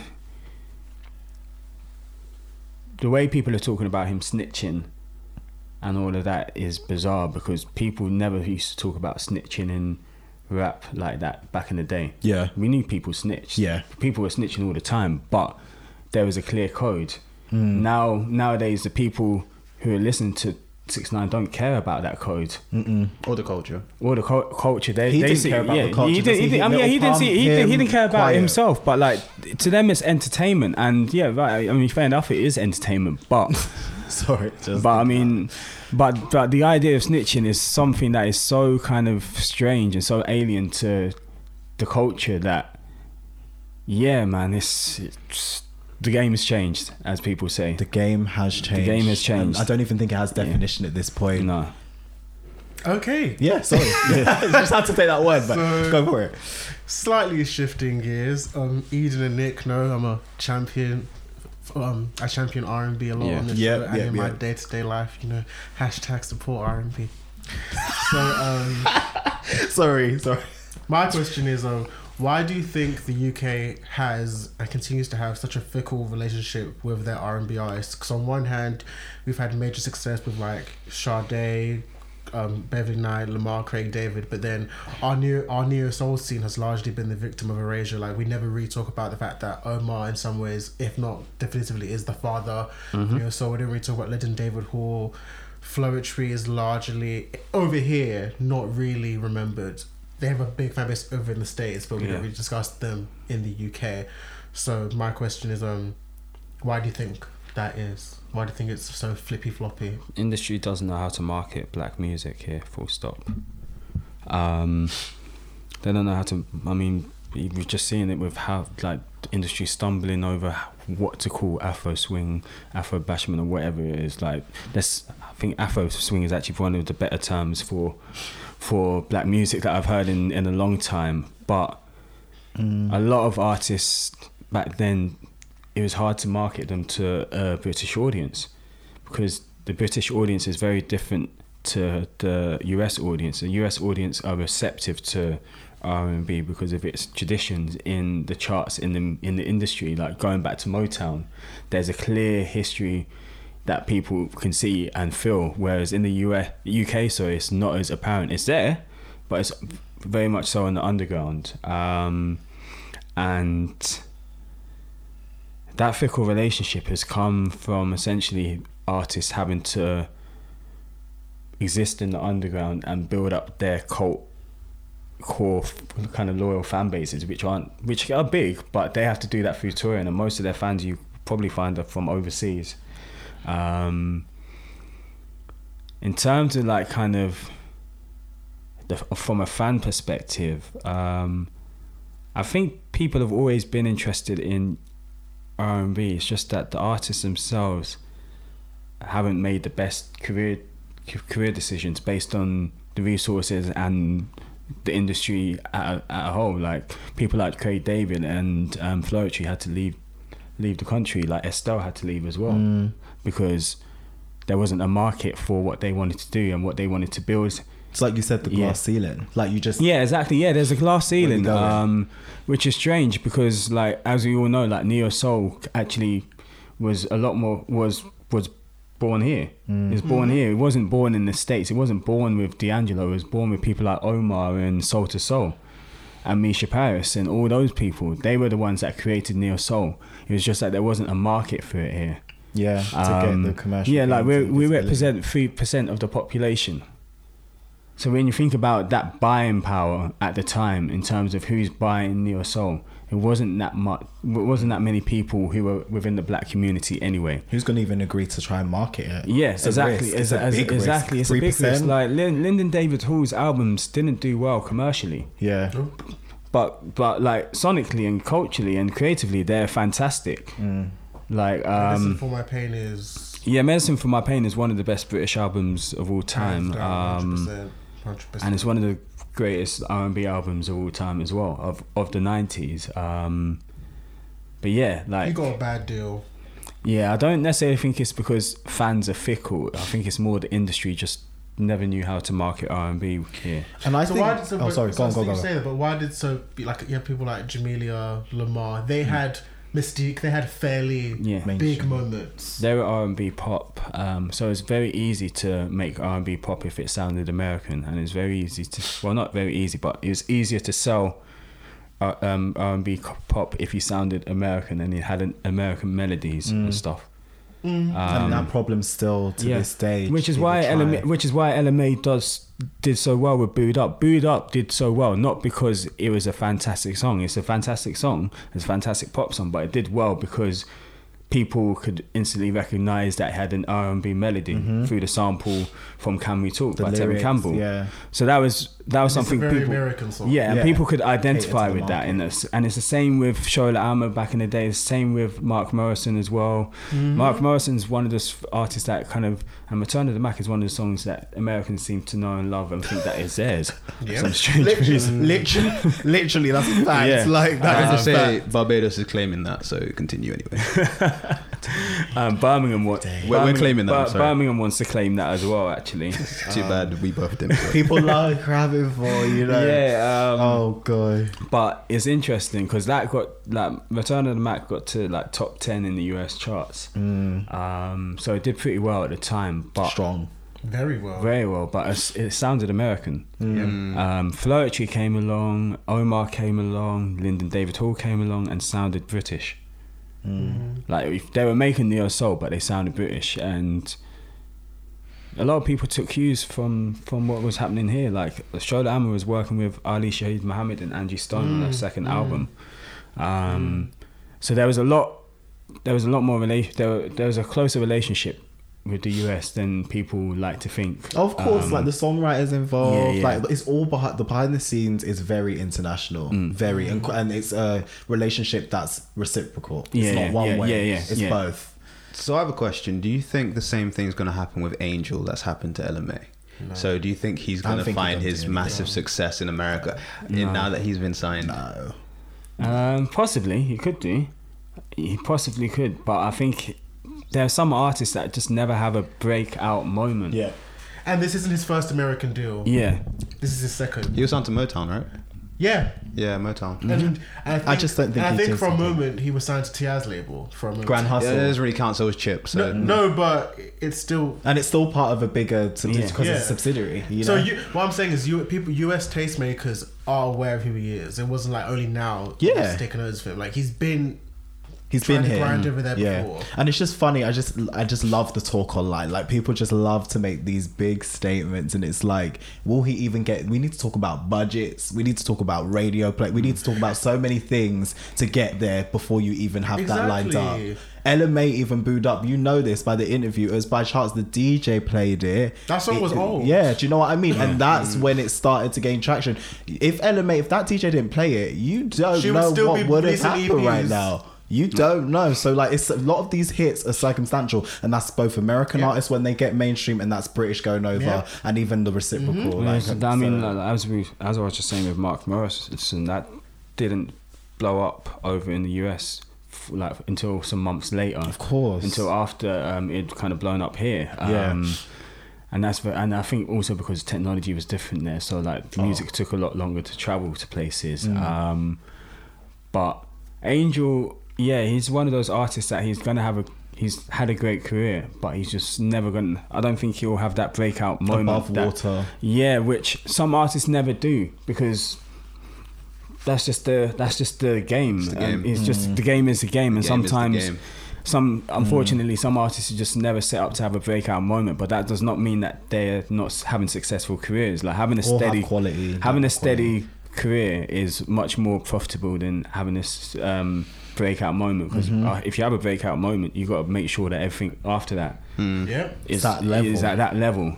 And we've seen artists like kind of fall off, and like so many artists have fallen off in that And sense. a good example of a steady career is Daly. Daly is by no means a massive star. He should have been bigger than he was, but Daly, Massive star. he's not. Oh, No, he said it was set up for that. Oh, one. Daly, not at all. I was about to say. I was like, No, Daly's not, but I'm saying he has a steady, consistent career. Like, he puts out music. He's always touring in the States, always touring overseas. He does his one London show a year because he knows better. But he's like, people would call him a flop because he's not selling, but he's working. And this is what I'm saying. People need to look more beyond what you see on paper and in these publications. Like sometimes you actually got to look beyond. If you can get in that touring money, you're good. You're good for life. Like if you can get in that festival circuit, you're good. Like If you're playing the as long as show you're on the once a bill. week, you're good. You're You're nice, eating. you're nice, you're eating. good. We're traveling half the year. You're fine. good. Yeah. The low key career sometimes is the best, like in terms of lucrative and like just gaining your assets and business assets, all that kind of stuff behind the scenes. And some of these mainstream artists don't even have their business correct, so the money's looking quiet. You know, the money is quiet. Just to go but off the on- visibility is there. Just Anyway, to go off go on a on. tangent, I was just thinking about that, but it wasn't really relevant. But now that you said that, I was watching an interview with Kevin McCall the other day where he was talking about his relationship with writing songs for Chris Brown and how he started and stuff like that. And a lot of these artists don't understand where their money comes from, or how they make money. Yeah. Because he was talking about how he had to figure out how he gets paid, and he only figured out after he lost all of his money. Like he kept How it getting works. He kept getting letters in the mail with checks in it, and he didn't know where they were coming from or what they were for. And this is someone that's writing for arguably one of the biggest R&B artists in a while, and he didn't know where his money was coming from, and that's common. Well, even Remy Ma said it on State of the Culture a week and a half ago. She was talking about how people with royalties, and if you sign away your rights, if you sign away your royalties and all that kind of stuff, you're screwed. That's it. And she was talking about how Big Pun always told her the rights of the business, and he taught her if ever I go, if ever you're not signed with me, this is how you do it. You do not sign those away. And loads of artists don't know that, so they'll cash in on these kind of deals. Like the artists of LaFace.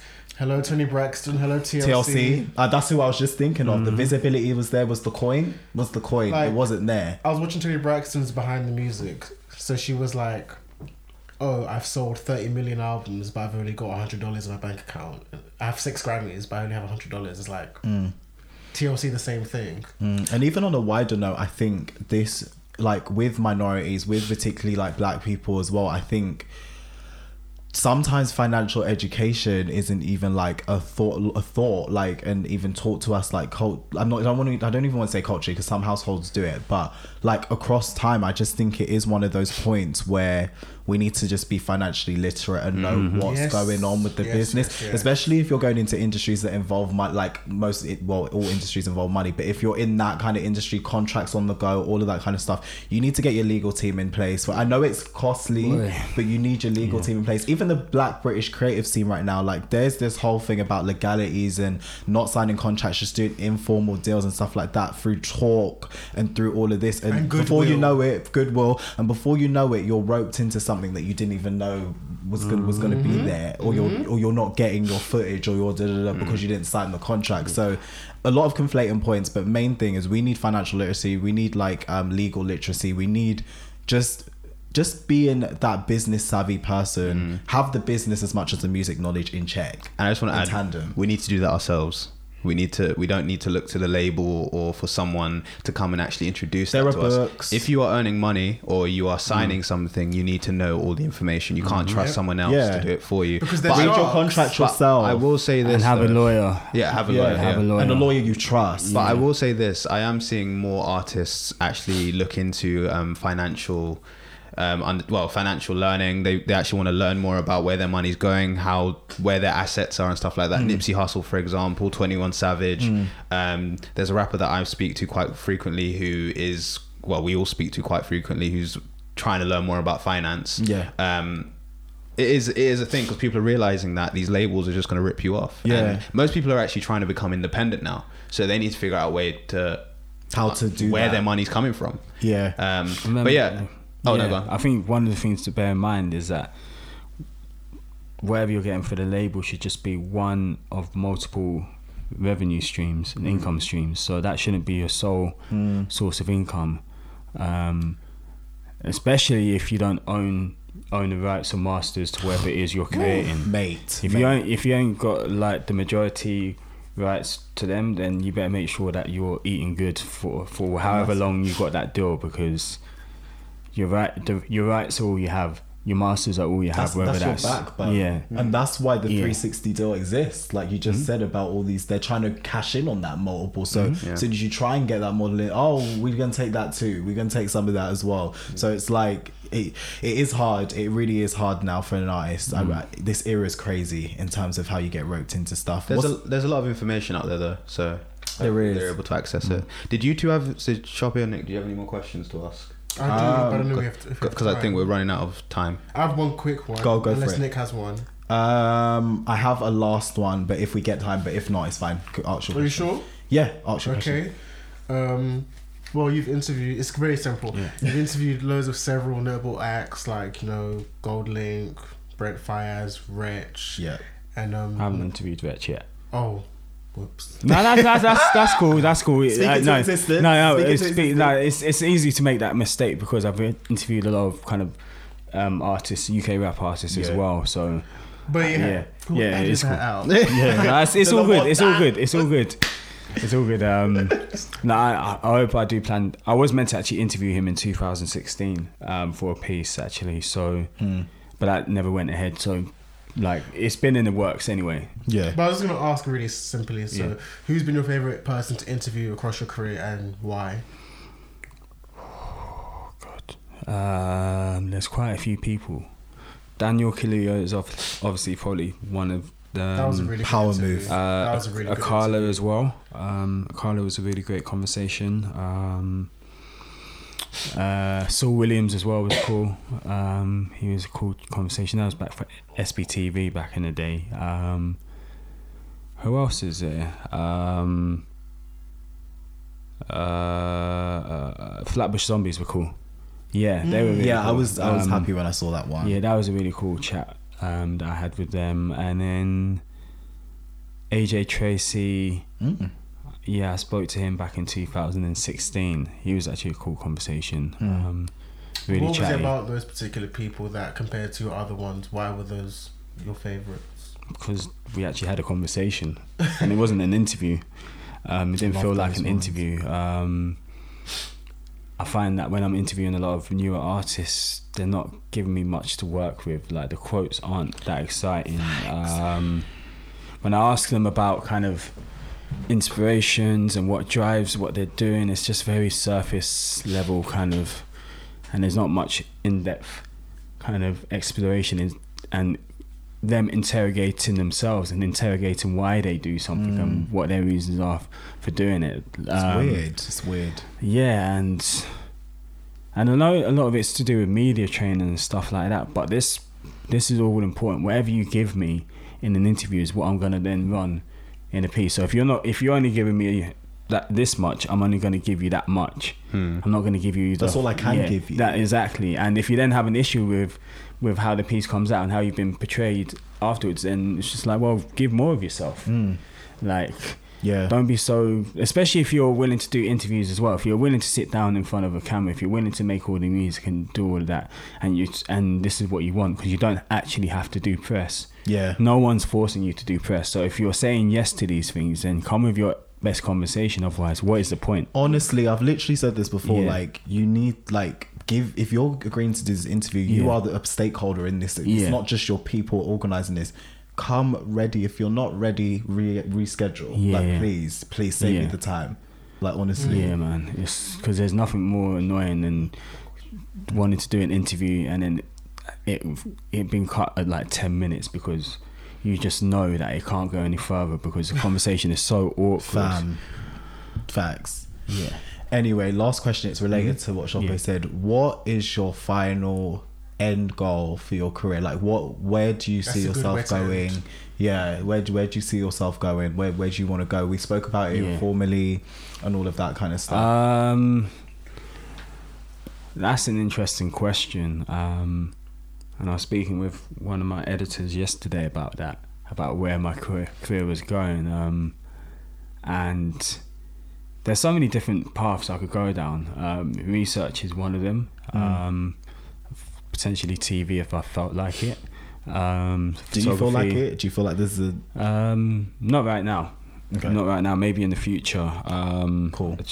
I like to be focused on one or two things at a time. I don't like to overload myself and try to be the jack of many trades. Yes. Because that just sometimes when you try and have your fingers in too many pies, you're never really kind of giving 100% focus to any one thing. And a lot of what I do requires years of work. Like, I've been working on this main project I'm working on now since 2016. Amazing. And that wasn't even when the original conception of the idea began. That was just like when I've decided to start working on it. But a lot of these ideas have been in the works for the past 5 or 6 years. And sometimes it just takes a certain amount of time until I decide that, yeah, this is what I want to do. Now, I've been shooting and doing photography for the past 2 years. It's only now that I'm calling myself a photographer. So I'm now in a space where that is what I wanted. That's another revenue stream for myself now. Whereas 2 years ago that wasn't. And so it's very difficult to say where my career is going to end up, because like, yeah, it depends on kind of what space I'm in at that time. Like, I do want to eventually DJ. And I think you'd make a good being DJ. a selector, but that will that's something that will come. There's a time for that. There's no rush. There's no rush. And I'm not trying to get everything done by I'm 30. By the time I'm 30, because I mean I'm 30 in October, so I haven't got much time to You'd go. Be bored as well. And like, I'm not trying to make these 30 under 30 lists or anything like that. I'm just trying to build a sustainable and long-lasting career. And satisfy yourself. Yeah, and satisfy myself. Can I just say on the podcast, like I've said this informally as well, like honestly, this guy's a shapeshifter. He will be remembered. Like, you don't need to be on 30 or 30 to be remembered. Like, he will be remembered. Like, the work speaks for itself. And Jesse Bernard, look him up, be on the websites, all of that. There's a legacy there. So, and I even know that now that like I work in PR, I know that like the name has been heard in many a circle, working you know, behind the scenes. Yeah. Oh, thank you. I appreciate that. Yeah. And Cool. I can't wait to see what you do. We were speaking even about the photography and journalism route and stuff. I can't wait to see some pieces that you that's I'd like to do more kind of shooting, kind of the artists that I also speak to. I'm starting to do a lot more of that. But a lot of those kind of things I can kind of just keep for my own personal archive. They're not necessarily things that I want to like kind of shoots that I necessarily have to be paid for. But it's all part of documenting kind of Black British music culture, or just music culture in general. Definitely. So yeah, that's the aim anyway. Jesse, we thank you so much. Thank you for having me. Thank you. Honestly, I'm just we're blessed for this one, and This amazing. was amazing. Really good discussion. Brilliant. Good discussion. No worries. Well, thank you. for coming down. Just want to remind you guys, if you like this episode, please subscribe. Please like the podcast on SoundCloud. Leave us a review if you can on Apple Podcasts. Just let us know if you appreciate these types of episodes so we can improve and make it better. And yeah, unless anyone else has anything else to add, any plugs? Have a blessed week, guys. Yeah. Jesse Bernard on all. That was funny. Sorry. I don't even know. Yeah, just wishing positive vibes in it. Cool. And this has been Eads McKenzie. I am N Tyrell, Shope Showerton, and Jesse Bernard. Brilliant. Marvin's Corridor. Marvin's Corridor. Cool. Catch you later, guys. Cool. That was a really good episode. Thank you.